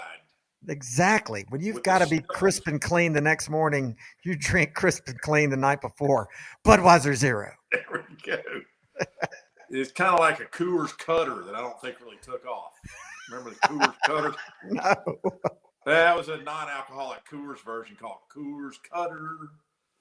Coors, I'm not familiar with the Cutter. Well, they had it. I think they gave up on it. They gave up on it. Well, hey, I tell you what, I was glad to see when we got Monroe. Unfortunately, when Xavier got hurt, I was glad to see Monroe Freeling come in. I'm glad you brought that up. I didn't know much about him. I was hoping he didn't play like, remember the show Too Close for Comfort? Remember the guy that lived in the basement named Monroe? Played by Jim J. Bullock. No. He was the biggest sissy you've ever seen in your life. And I was worried. I was like, I don't know, man, Monroe. I don't know about that. Man, he does not play like Monroe from Too Close for Comfort. Okay, breaking news from Mark Schlabach. He confirmed that you were correct. It was the Spin Doctors. I knew it. So now we'll have to have Schlabach on before you for this to all make sense. Okay. I was like, he's got to be talking, because I saw them too one time way back when. I don't know where. It was probably on the Horde tour. I think you're right. I'm looking for my roster right now so that I can find Monroe Freeling, because I think he's like a 6'7" beast. 6'7", 325. Yeah, and I think he's friends with Bert's son. Okay, really? He went to what, Oceanside down there in Charleston? Let's see. What number is he? Oh, there he is, 57. 57. Yeah. All right. Isle of Palm, South Carolina, Oceanside Collegiate. Yeah. Is that where Bert's son goes? I don't know if Bert's son goes or went there, but I think someone, I don't know, maybe I lost track. It was during the game, and one of those guys from down there, because I'm on a text thread with some of those Charleston fellas, I thought it was Bert. Mm-hmm. We'll have to find out. Knows him or something, or is friends with him. He did a good job, man. He did a great job pass blocking. And it was a good game to come in against Vanderbilt, who's, probably not, one guy's pretty good on there, but I mean, it's not like he's going up against a gang of fire breathers to kind of get his, get a little taste. Yeah, I mean, he was getting reps in a real game, and it wasn't like it was trash time, and he stepped up. Yeah. He may be Jacksonville. He may be there too. Yeah, I don't have any word on Truss. It's kind of like anybody that got injured, forget them. All people want to talk about is Brock Bowers, but I think Truss had the dreaded high ankle sprain. Yeah, he sure did. And by the way, Snetzer is not joining us this week. He's not hiding his head in shame. I was going to try and blame him, but doggone it, I can't do it. He is on assignment researching the controversy, because there is some controversy in the orthopedic world of the tightrope procedure, and we'll be coming back next week with visual aids yet again. Well, I heard, and this is just from how many times people said, I'm not a doctor. But anyway, I heard layman stuff that your ankle's stronger afterwards than it was as God gave it to you. But you could be more susceptible to fracture. Maybe that's what he'll go into. I don't want to steal his thunder, but that and more. Oh, okay. But yeah, I got nothing on Truss. Who else got hurt? I heard that Ladd re-injured his back, and that's why he didn't play in the second half. I did not hear that. I don't know. That's be awful. Well, I mean, he'd have a full 2 weeks to rest it up again, and I don't know if he's still in that same protocol where does he practice? I don't know. He's got to practice some, or he probably wouldn't play him, right? Isn't that his hard and fast rule? But I don't know. Maybe he gets an exemption because he's so good. But yeah, this is 7 weeks, then it'd be 8, 9 weeks of this. It feels like to me, if he is, it doesn't feel good. It doesn't feel like other teams get tortured by injuries like we do. Well, we have this year. I mean, we've cranked it, but we're like some of our fans to the west of us who talked about a specific injury one January night, and our friends, the old Buckeye chin nuts. Yes. See, we're not. I mean, we're just going to go on, and if we lose, we lose. We lost to a better team. If we lose, we're not going to make excuses. Yeah. But everybody wants to point out their injuries, but they don't want to acknowledge ours. Exactly. I mean, that's what losers do. And that's what we're not. That's exactly right. That is exactly right. Are we ready to bring on Dogger? Yeah, I had a tough week last week, but yeah, let's bring him on. Dogger. I don't know why y'all are having a bad week. Y'all both whipped up on me. So from a gambling perspective, I think the guy didn't Milton get banged up just outside of gambling? Nah, it was precautionary. Okay. Rates. So that leads to Mad Dawg's point of if you feel any little out of the ordinary, let's just shut her down. And yeah, fair enough. I mean, if we would have been playing, whoever in a tight situation, I think he could have kept on. So I brought up before that. One last thing, Craig. Have I told y'all before that I've heard that sick is a code word for concussion? Did I bring that up earlier? Mm-hmm. Okay. Just want to make sure. It seems like we've had a lot of players get sick. They're being very conservative. Sure. So what you got, Dogger? All right. So always good to be on here, Mad Dawg. It's always fun. The Vegas, from what I understand, they had their best weekend out of probably the top 5 best weekend gambling wise. I know it's not a college show, but not an NFL show, but the totals in the NFL there were 12 unders and 2 overs. So they went bonkers, and then a lot of favorites did not cover in the college. So I think Vegas is celebrating. A lot of people that went out to Vegas. Not sure if we know anybody that went out there. I know that on my shows that I do, it was a little bit of a struggle. Both you and the Bobber did well this past weekend. So the season standings are the Bobber is at 6-4-1, Mad Dawg's at 6-4-1, and I am at 4-6-1. So we still need to determine what I'm going to wear if I end up in last place. I mean, you have to show your face if you end up in last place. Hopefully not on air. I will on Athens campus, on Georgia campus. I will maybe in an outfit of some sort. Maybe you put on that Elvis costume you just had in 1989. That wasn't Elvis. That was I thought it was starting out supposed to be Elvis, and then it kind of morphed into Roy Orbison. Roy Orbison. That's exactly what it was. Yes, it was. I bought that thing 2 hours before the party. Yeah. Elvis into Roy Orbison. The traveling Wilburys were rocking back then. The Dogger was signing autographs. They thought it was Roy. It was I don't know what I did. It was a very popular costume amongst the women. Oh, hey. All right. Must be your sweet singing voice. It must be, or the sunglasses, or what I had on. The young ones had an Elvis fetish, and the old ones had a Roy Orbison fetish. All right, so the Dogs didn't cover again. Unfortunately, they continue to win, which is always a good thing. W is a W. They went under again, so overall they've only had one cover and one over. But this week we have Ohio State against Penn State. Still can't believe that's a 12 o'clock game, but it is what it is to get more people in there. So Ohio State is -4, and it's my pick first this week. I'm going to go Penn State -4 to cover the spread, but Ohio State – Penn State to cover the spread and Ohio State to win the game. I think that comes down to a field goal late. Okay. Bob, or you or me? You. Okay, I'm going to go Penn State to cover and win. All right. And then the next one is Alabama. Wait, I haven't picked yet. Oh, I'm sorry, Bobber. My bad. First thing I want to say is I'm sitting right now in D-Dub.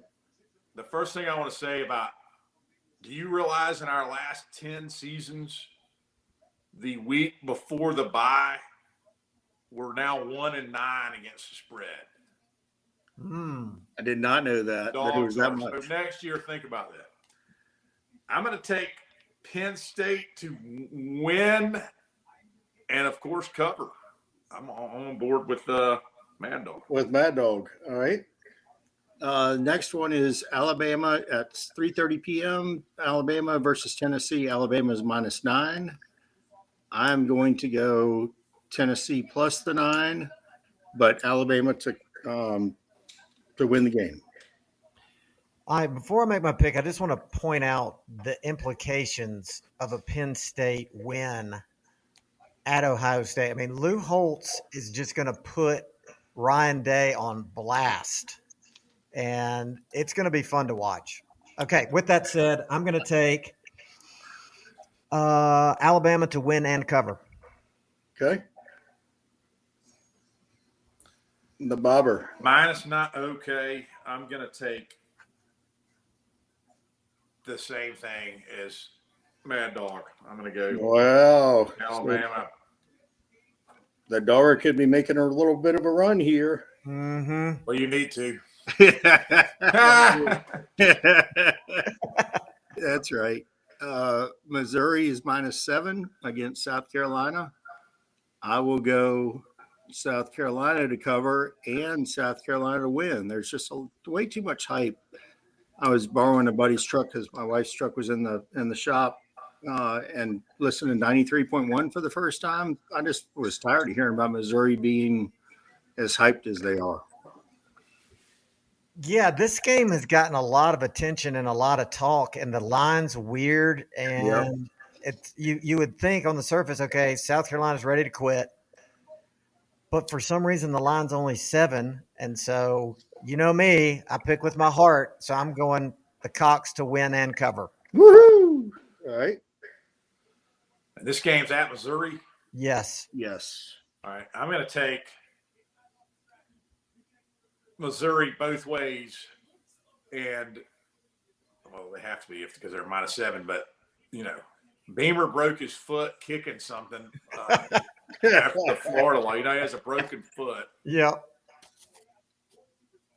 I did see something about that. I don't know. This guy's crazy. So I'm gonna go with Luther Burden and the Mizzou Tigers all the way through. All right. So Bobber is against Mad Dog and the Dogger. The next one we have, I think this is going to be an interesting game. Ole Miss is at Auburn, and Ole Miss is -6.5. And I just another thing that people are already projecting if Georgia continues to go on through that game against Ole Miss is going to be like the game of the century type deal. I don't see Lane Kiffin keeping them through, so I'm going to go Auburn and Auburn. Wow.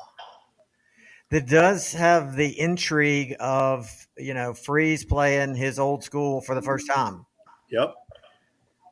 And it's at Auburn. It is. But I'm going Ole Miss to win and cover. All right. I am too. The balanced attack of Ole Miss. They got the running game. They can throw it. They got a mobile quarterback. I'm going with both of them. Ole Miss. Yeah, we're not giving any respect to Auburn, which is not deserved after the loss last week to LSU. That was brutal. Yeah. All right, the next one is Florida State versus Duke. That line, it's at 7:30 p.m., and that is 14. I am going to go in a low-scoring game. I'm going to go Duke to cover and Florida State to win. And Duke's quarterback is trying to come back from his high ankle sprain, and I guess right. Is he questionable, or is he? Last I saw, he was. Yeah. Is Duke what? I don't even know what they've done. Are they just one loss? Didn't they? Yes, isn't that right? I think that's right. They lost to. But they didn't lose to North Carolina yet, have they? No. No. They lost to Notre Dame's and. Notre I don't think they didn't lose last week, did they? No. I can pull it up while y'all are picking. All right. Is it at FSU? It is. What time's the kickoff? It is at 7:30. I'm gonna go with my heart because that's what I do, and I'm gonna say Duke to win and cover. Nice. Duke wins. Wait, no, I'm backing off. Duke to cover, Florida State to win. Okay. I'm gonna go the same thing. I think Florida State wins. Duke covers. All right. Duke. Yep. Duke. FSU. All right. Then the last one is. So there were only 3 games that were versus 2 top 25 teams. So you had Ohio State, Penn State, Alabama, Tennessee, and then USC, Utah. So the last one of those 3 is USC, Utah. USC coming off the absolute thrashing by the Irish. USC is -6.5 at USC, and that game is at 8:00. I am going to go Utah. And Utah to win. And is it at Utah or USC? I couldn't hear you. It is USC is favored by 6.5, and it's at USC against Utah. Utah to win and cover. That's what I'm doing. Yes. Yeah, that's what I'm doing. All right, I got the Trojans to win and Utah to cover. All right. So USC, Utah. There you go. So somebody needs to figure out what this last person or last place team is gonna have to do. Mad Dog, you figure that out, or get Park to figure it out. I tell you what we do. We do something crazy. Let's bring Bert in right now to tell us. Bert, can you hear us? My goodness. I was just doing some research. I wasn't ready for this. We want you to tell us what the penalty is for coming in last place in this little betterama we got going. Oh my goodness. So I love this. That's awesome.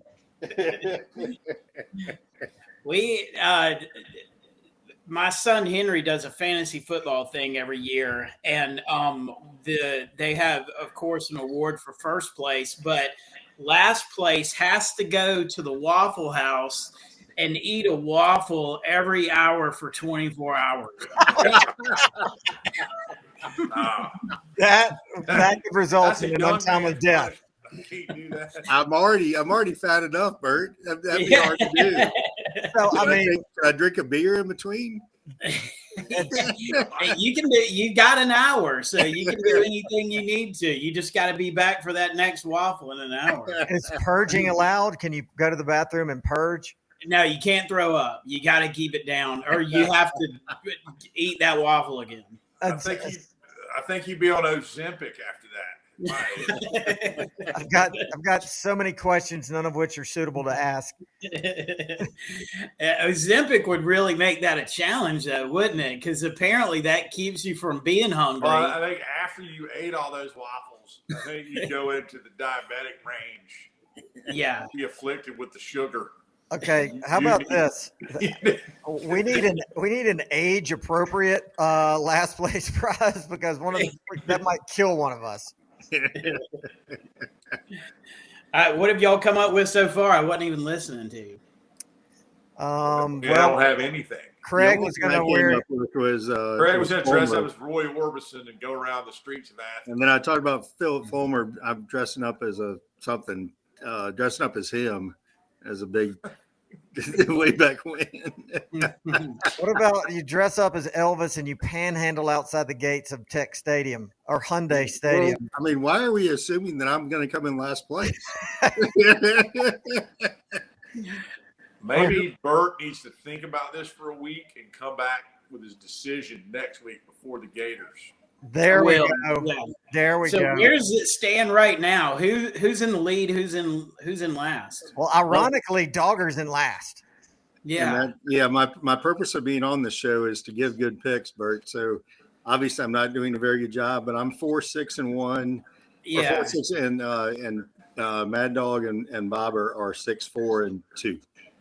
See, I think what you're doing is you're spreading yourself a little too thin here, and I want you to go all in on one pick. Like, you look at this line, that one line this week, and you're like, we got to go pushing all the chips in. So just like they do on ESPN some days, you can double down. If you really like that dog, you can throw in, and if you lose, obviously you lose double, but you can make it up quickly.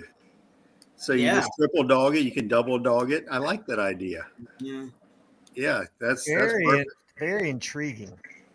It is very intriguing. I think Bert needs to come back and bring that yellow truck that he drove us to Georgia, Florida next weekend. Chuck's cousins from Waycross. That's right.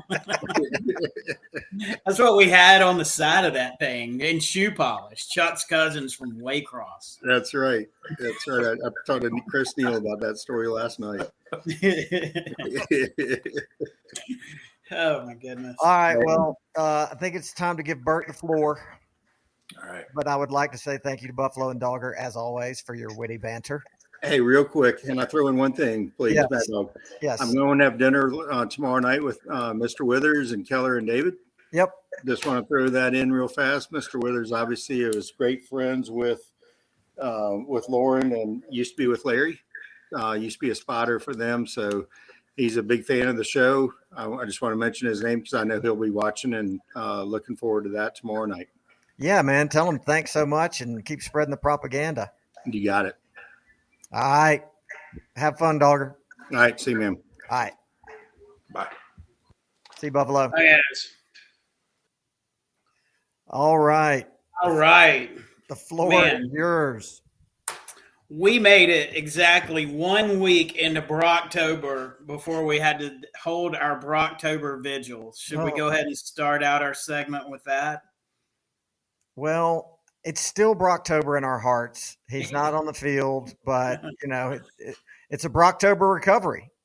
Yeah, it is. It is. It's, Kirby likes adversity. He likes, when the team has some things go against it, and we kind of have to fight against the narrative, and it's out there now. Yeah, I mean, it's time for Kirby to flex, show everybody why he's the highest paid coach. Or maybe not. Saban gets a bump every time Kirby passes him. Yeah, he's in the top 3 now. I think it's Saban, Dabo, Kirby. I think is our top 3. Yeah. But, this is where he earns the big bucks, is figuring out how to replace the most irreplaceable player in college football. This is it. Yeah, I know. And, I think that, like he said in that press conference, it's not a matter of just, replacing him. It's a matter of, taking all the other pieces, and hopefully we get a lot of pieces back next week, and putting those together so that they form some semblance of replacing him. Yeah, I mean, you just got to shuffle the deck, and I'm not worried about Bobo being able to come up with a game plan with 2 weeks to do it. And it also adds kind of a big X factor mystery factor for Florida, because now they can't use our tendencies with Brock Bowers at all. That all goes out the window. They can't. Yeah, I know. It's a shame that we're not going to see Brock against Florida though again, because that that play last year was really the play of the year. The reception for a touchdown, and it drove a dagger through their chances to come back in that game. And it's a shame he won't get another shot. But hey, we raised that $9.2 million, and I think he'll be back for year 4, right? I mean, we just need you to start and lead the campaign, and I think it'll catch fire. $100 per seat. I mean, what fan of Georgia football that pays for season tickets isn't willing to pony up $100 to see Brock Bowers for another year? I keep trying to find the downside of that, and I think I need an NFL rookie contract expert to tell me why that wouldn't work. Yeah. Obviously, there's got to be some Lloyd's of London money in there to buy, a full body life insurance policy for $100 million. Yeah. That might be what kills it, because that can't be cheap. It's going to have to be at least $1 million of that right there. Right. Exactly. But yeah, I mean, that's a good question, because, all right, let's say instead of first year NFL contract, he gets 9.2 from Georgia plus whatever other sponsorship, advertising money. Does that set him back then when he goes to the NFL as far as how his contract's structured then? I mean, I don't know how that works. Well, you got to look at, too, the lost opportunity for the year that he could have gotten all those big endorsement deals at a pro level. Yeah, exactly. Your idea has merit. I'm playing devil's advocate. I'm trying to figure out how to get us there. We just got to promote it. I mean, you got a big megaphone now, so let's get out there and promote it. All right, let's jump to our favorite stat for the week. This was an interesting week because if you looked at the Georgia Vandy score and then you looked at the Georgia Vandy stats, there was just a complete disconnect there. And I think one of the things was, and we talked about this last week, is that, if we throw a pick six, then, that changes the dynamic of the game. And we basically did. Carson stopped him on the one, and then they scored, I think, on the next play. But we outgained them for the game by, I want to say, 330 yards. I mean, it was I think it was 550 to 220 basically in yardage, which was the most yards Vandy's given up this year to a team and the least yards they've gained on a team this year.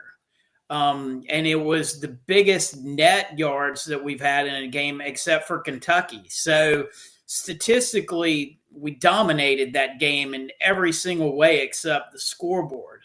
And so, looking at net yards per play for the week in the SEC, we're the only team above 2 now. We're at 2.74. Tennessee got bumped back with the game against Texas A&M, so they're at 1.89. Ole Miss is at 1.86, and LSU is at 1.47. Bama is all the way at 1.45 in fifth. And then a lot of teams mid-pack: Missouri, Texas A&M, Kentucky, Florida. Florida's at 0.46, which portends well for us next week. We're at 2.74. Florida's at 0.46. I think it was statistically even with Florida's yards per play with South Carolina, and we were +2 versus South Carolina. So that looks good for us there. This stat has to go into the calculus of how they set lines out in Vegas. I mean, it has to. It does. So I was looking at this earlier, and we talked about this last year. This is Bill Connolly with ESPN. He does ESPN Plus stuff, but he does that SP Plus stat. Right. And we talked about that a little bit last year. And this stat factors into that SP Plus. And if you look at the lines for the games and Bill Connolly's SP Plus, they're usually within 2 or 3 points of each other because he factors in who's got home field advantage, who doesn't. But he just takes that SP Plus number, and you take like Georgia's and then you take Florida's, and you subtract those two. And like for us in that game, because it's on a neutral field, there's no adjusting there. And so our line on that game, and I think my son told me the line, I think it was maybe 14, 16? I don't know. Did y'all talk about it with Dogger? No. The first line I saw was like 23.5.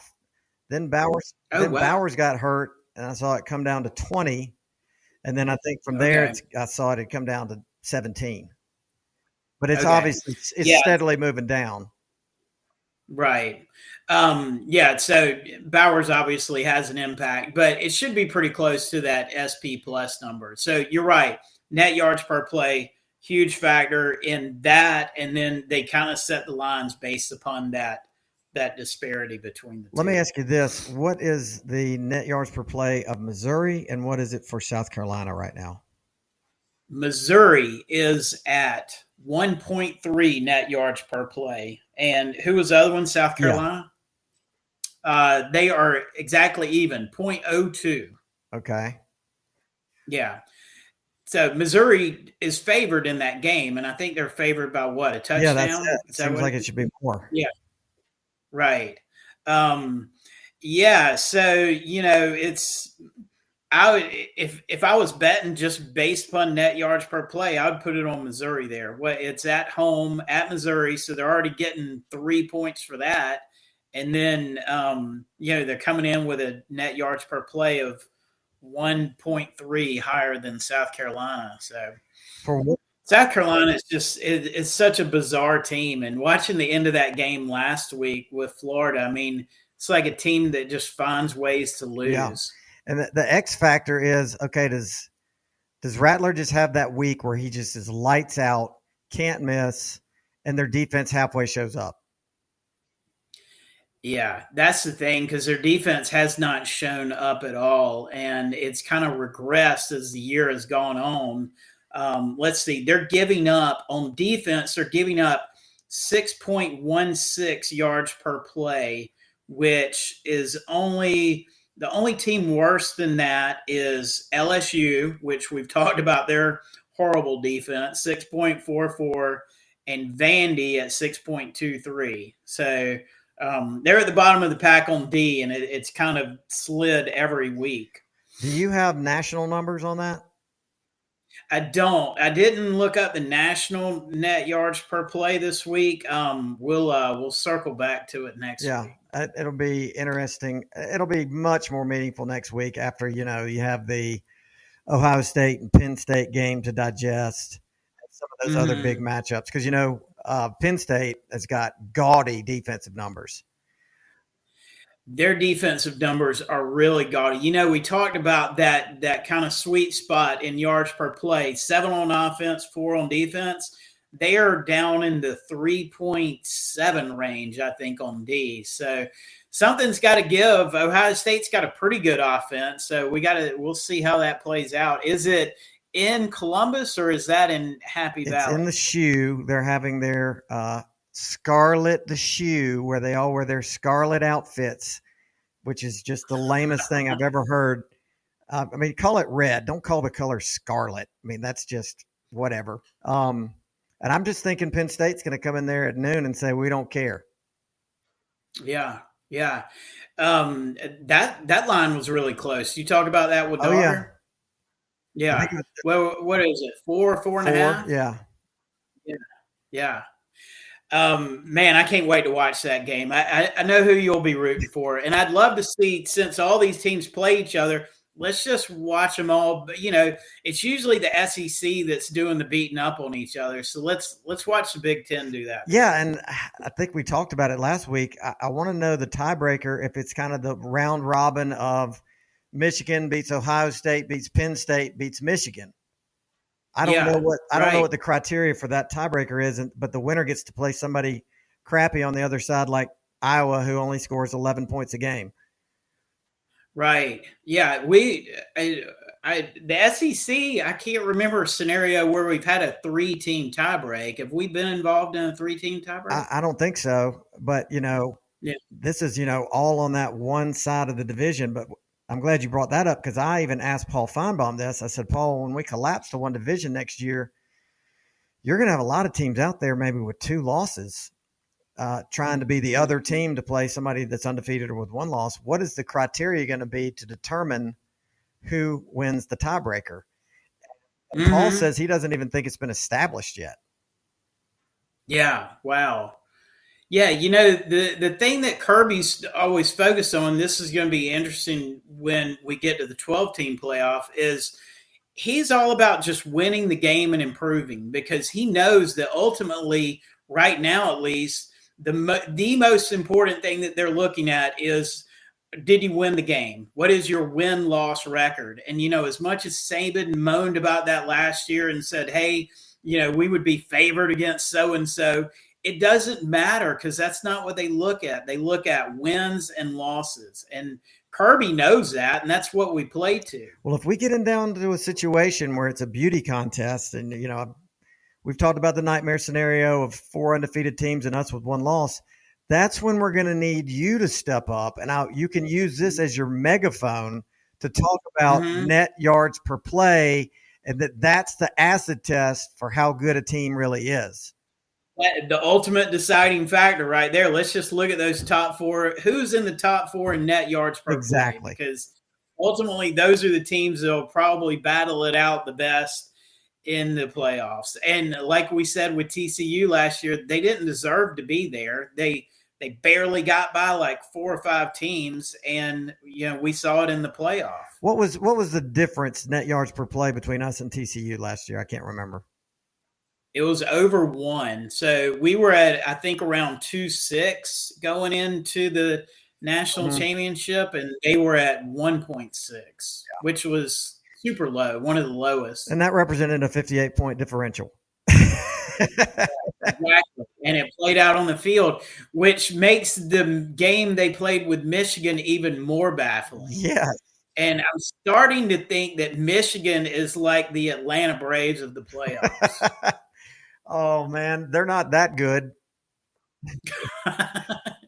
Well, they collapse in the playoffs, and the Braves tend to do that too. Well, so 2 years ago, they won it all.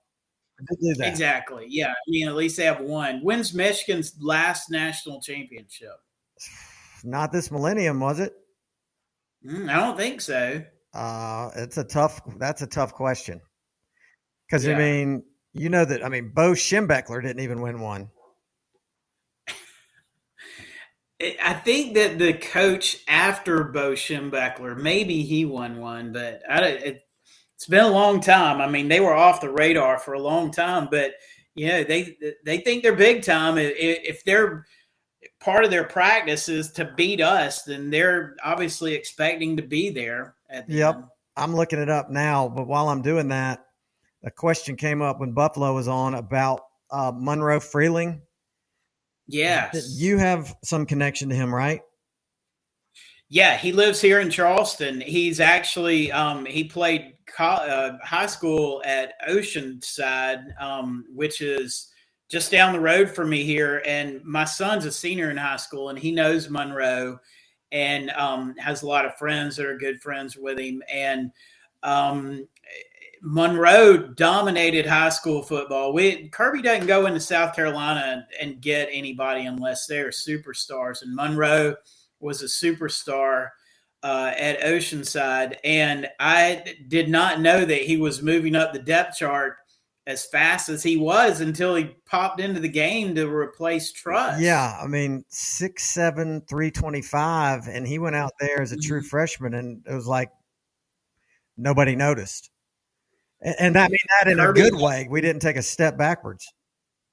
Right, exactly. I know Kirby had some nice things to say about him after the game, and I mean, man, that's so promising. If we can get a true freshman in there on the line that can hold his own, that's a guy that's going to be around for a while. Absolutely. I mean, he couldn't have. I mean, how needed is that guy? I mean, he was crucial to have him available to step into that crucial position. Oh, I know. I mean, you think about it, with Mims out and then Truss out, Van Pran's been banged up. I mean, man, every year we're banged up at this time of year, but I think I counted maybe 7 starters that we had out at one point during that game. And I mean, that seems like it's the most we've had in a while. It does. It definitely does. Okay, I found it. Last Michigan national title was 1997. How about that? Working on 30 years. Yes, right. They're about in Georgia territory. So that must have been when they had Desmond Howard winning the Heisman. Late 90s. Yeah. Yeah, Desmond. Well, and they definitely had Charles Woodson. Oh, right. Yes, because late 97, was that the year that he won the Heisman instead of Peyton Manning? Correct. Yeah. So they won it all that year. Yeah. Tennessee people are still sore about that. Oh, they're still bent about it. Yeah, I lived in Knoxville at the time. I was watching the Heisman Trophy celebration with a bunch of Tennessee fans, and I couldn't contain my joy. I mean, were they throwing their TV out the door? Oh, they just went belligerent. Yeah, I mean, they're still bent about it. Yeah, I don't remember the specifics about it, but I think there was some sort of very successful campaign was started for Woodson. Clearly. Yeah. And you know what it was? Because he played defense, but he also returned punts. He was a good punt returner. And I think maybe they stuck him in on offense every now and then. So he was kind of the Swiss Army knife type of player. And, every so often, the press just latches onto a guy that they just want to see win the Heisman. And to your point, it really felt like that's what was happening for Brock before this happened. He was getting traction. People were finally wrapping their head around the fact that a tight end could win it because of how special he was. And, sadly, that's probably not to be. Although I did make the case to several people, if the Heisman is supposed to represent the best player in the country / the one who is most important to their team's success, if Georgia were to now dip in the meat of this schedule and lose a couple of games, wouldn't that just prove the point even more of how critical he was to the team's success? I mean, I know that would never happen, but you take Brock Bowers and you plug him on any team, and he's going to add 3 wins. Yeah, I know. Well, you could make that same case with Caleb Williams too, but they tend to reward the teams that are there at the end. And if you're not there at the end, then look at the Heisman Trophy, the award ceremony last year. So we had Stetson, we had Duggan, we had Stroud, and who else was there? Oh, Caleb Williams, of course. Yeah, so Caleb Williams was the only one that wasn't in the playoff, and they barely missed it. So, yeah, I mean, it tends to reward the guys on teams that make it. But, what'll be interesting to see how this plays out with Brock. And, you've seen that guy grind for 3 years. That he is going to grind as hard as he can to get back as soon as he can. And if we can just kind of navigate these next few games, it would make for such a great story if he can come back and just dominate once he comes back and lead us back through. If I woke up a week from Friday and the headline was breaking news, Brock Bowers sets the record for the fastest recovery from tightrope surgery ever and is probable for the Georgia-Florida game, I'd say, okay, I believe it. Brock Bowers, Wouldn't surprise me. He only take – some people take 4 to 6 weeks on that surgery. He takes 1 to 2. Exactly. Yeah, I know. Yeah, man, when I saw him pound the turf, that was when I knew, because I always kind of hold my breath when he's running the ball. I'm just like, just don't get hurt, just don't get hurt. Don't get hurt. And then when he went down, it's like, but then when he pounded the turf, it's like, okay, if Bowers is reacting this way, then he knows something's wrong. Exactly. Yeah, but it could make a great story if we can get through this. And ESPN has that predictor on percentage, chances to win the next few games. Florida and Missouri, I want to say we're in the upper 88, 89% on both of those games. Which is weird. And if you look, I mean, Missouri scares me. I mean, they all do. Yeah, I think part of that is our home record, our home crowd plays a big role now. They saw Kentucky come in and what happened to Kentucky, and Kentucky hung with Missouri for a while. So I think that plays into it. But then when you get into Ole Miss and Tennessee, our percentage of winning on both of those is around 70%. So we're a little bit lower, but the odds of us winning each of those games is in the 70 to 90% range.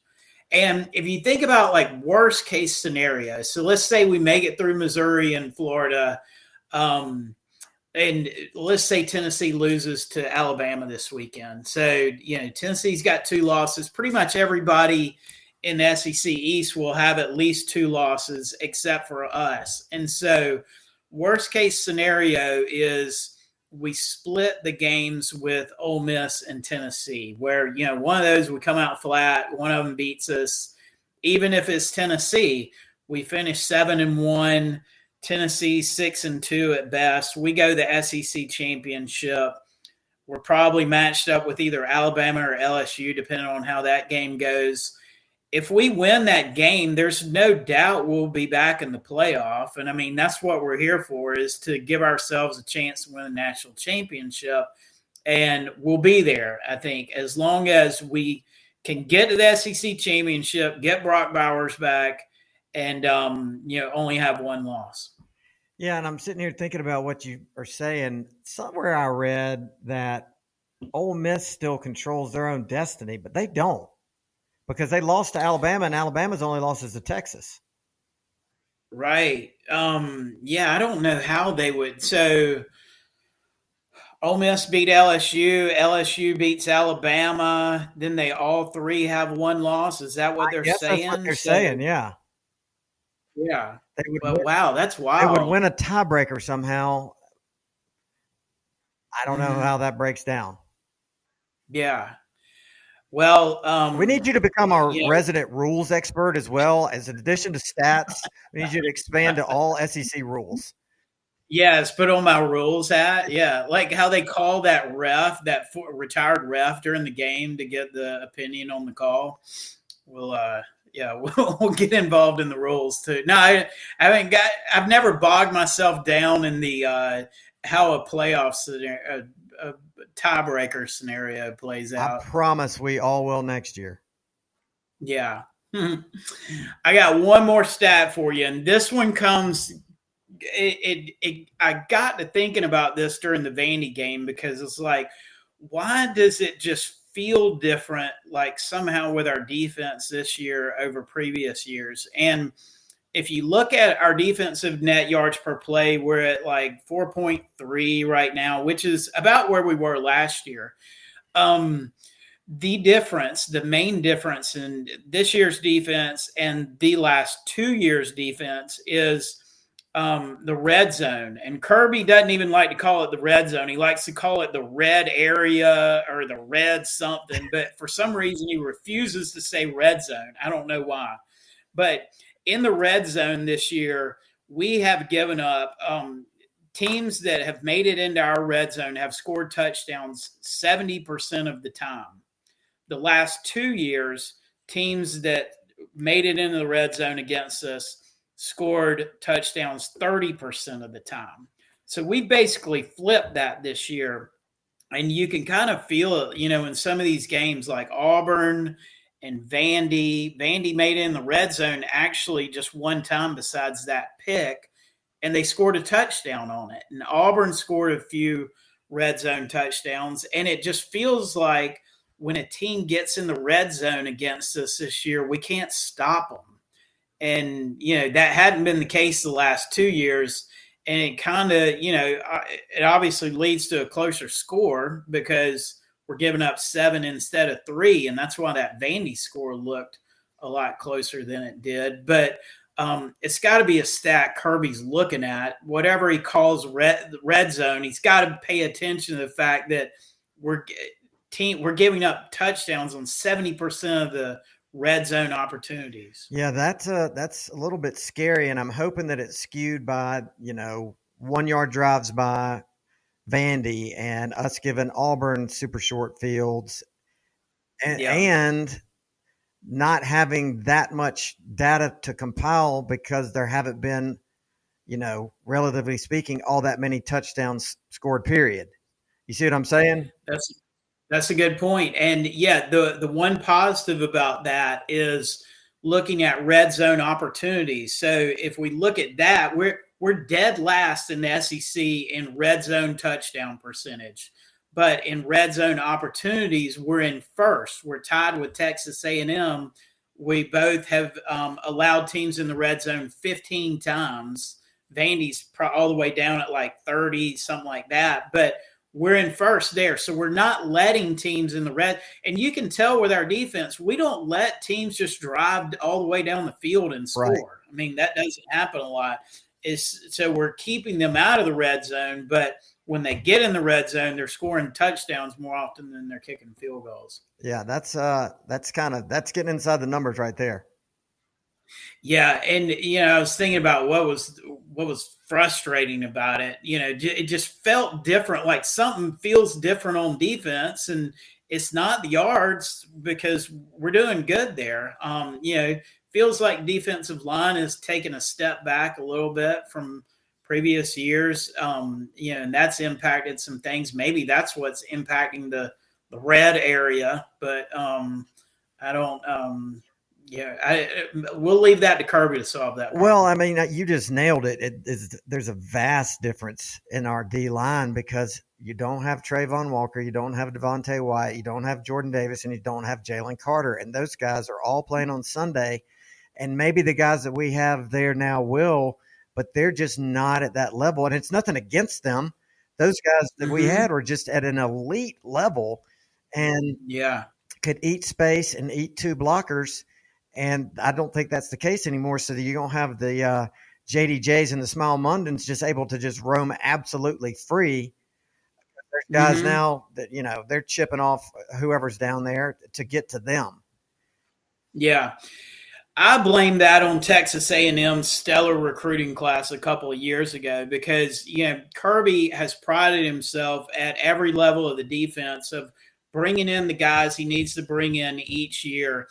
And, we whiffed on some guys that year that ended up at Texas A&M. And, I mean, you look at Texas A&M's D-line, they're studs. And I think that those were a lot of the guys Kirby wanted to get. And who knows, Texas A&M maybe was just shelling out a whole lot of money for them. Sounding like Mark Stoops here. But. I mean, we know that Texas A&M isn't afraid to throw around money as evidenced by what they spent on their coach. And they may use a bunch more money to buy him out if they don't like the end result this year. I think and I hope that the forgotten man, T. Ingram Dawkins, is going to come back with a roar at the end of this year from that foot surgery and be a difference maker. But I mean, he may be that he's so big. It's going to take, he might be healed, but it might take him a month just to get in shape enough to play. I know. That's what I worry about with Mims too, is both of those guys, you think they've got injuries that they've got to overcome, but then these guys are like 6'6", 340. you can't just jump back out on the field and start playing. How do you keep a guy who can't walk, who's 6'6", 340, from ballooning into 6'6", 380 over the course of 8 weeks? I mean, there's no telling what kind of, exotic exercises and diets they have them on to prevent that from happening. Oh yeah, I'm sure that they have a cafeteria protocol they have to adhere to. Yeah, no doubt. Yeah. One more thing, Deke and I were joking about. We joke about this every Monday because Kirby has his press conference every Monday, and you and I could write the script for Kirby's press conference because he gets up there and he'll say, "All right, we've got Vanderbilt this week. I've got a lot of respect for Vanderbilt. We've got a lot of respect for Clark Lee." We wanted to turn it into like a drinking game where, Kirby comes on. I think it's usually like noon on Monday or Tuesday. And, it'd be a terrible time to try to have a drinking game because every time he says, "I've got a lot of respect for," you have to take a shot of Fireball or something. You'd just be wasted by the end of his press conference. Although I will say you need to go to ESPN and read the article that Schlabach put out because somebody triggered Kirby and he got super testy. When Smart was asked about when Bowers might return, he said, "You really think I'm going to answer that question? I mean, is that all this is about? I mean, all y'all want to talk about is if he's going to be back or not. That is the furthest thing from my concern right now. My concern is this team and getting Brock Bowers healthy. To answer that question is speculative, and I'm not going to speculate." So, I mean, it would be just terrifying to be a reporter in there, just knowing that you could trigger his anger. And he could just verbally eviscerate you basically in front of the world. You lit that fuse and he just went off on you. Yeah. Oh, we've seen it. He learned that from the best. We've seen it with Saban a few times too, where, you light that fuse. I mean, because they want to control the narrative. They want to control what is talked about and don't bring up questions they don't want to talk about. Yeah, because they are going to shoot you down. Yeah, just like you tell him what you want to hear, you ask him what he wants to be asked. Right? Yeah, exactly. What do you want to talk about, Kirby? What do you want me to ask you? So Deke and I each week will text each other. Deke will say, "Kirby's got a lot of respect for Clark Lee" or whatever, and I text Deke this week and I said, "Kirby's got a lot of respect for the bye week." Yes. He said that's get better week. Right, exactly. It's not a bye, it's get better. Right. Deke said he's got a lot of respect for the bye week too. So I think we all do. Man, we need it. Yeah, no kidding. We needed it now more than ever. Good grief. Let's try and get healthy. Yeah, I know. I mean, we talked about this stretch when we looked at the schedule at the beginning of the year. It was like this 4-game stretch is where it's all going to take place for us. And I mean, we're right where we thought we would be. We're 7-0. I mean, our net yards per player right where it was last year and right where it was in 2021. So, yeah, maybe the schedule hadn't been as tough, but statistically we're right where we've been the past 2 years. And now we get in the meat of the schedule, and these next 4 games are going to dictate how we feel. Yeah, and they're going to be 4 games against 4 ranked opponents if Florida's ranked by next week. But I mean, whatever. People want to pick at our schedule. We all know we had Oklahoma on there. We all know Sankey took it off due to them coming over. So yeah, nobody will be whining about our schedule when we show up like we have the last 2 years and pounded our way to a natty. Yeah. And wouldn't that have been interesting if we had actually gotten to play Oklahoma? Looking at it now, because they talk about our week schedule. Oklahoma, if they beat Texas, but I want to say that maybe outside of Kansas, if Kansas is ranked, that may be the only other team that's ranked on their whole schedule. So they may cruise their way into, at least into the Big 12 championship. But I mean, they've got a pretty easy path to the playoffs if you look at it. Their FPI for every game is north of 90, except one game that's 89. And Texas is pretty much the same way, so they're on a collision course for a rematch. Mm-hmm. Yeah. But, it weakened our schedule, it weakened their schedule. And, looking at based on what Oklahoma did last year, we thought, they're going to be chumps again this year, but they're obviously not. I mean, they've turned the corner, so it would have been a really compelling game. Oh, there's no question. I mean, and it would have been in Norman. So, I guess we'll never know. Yeah, right. Well, hopefully we'll see Oklahoma in Athens soon. Now that they're on the schedule. Yeah, I mean, I guess year after next, since we're going to Texas next year. Yeah. All right. That's all the stats I have for this week. I bombarded Scott Park with stats last week, and he got mad and yelled at me via text message. So we're just going to keep it with those. He's quiet till you make him mad. Those quiet gingers. You got to watch them. I know, man. He gave me all those exclamation points. I'm like, man, it's like post Kentucky game. It was like just stat dump. We had to do it once a year, and Hey, do not make apologies for your statistics.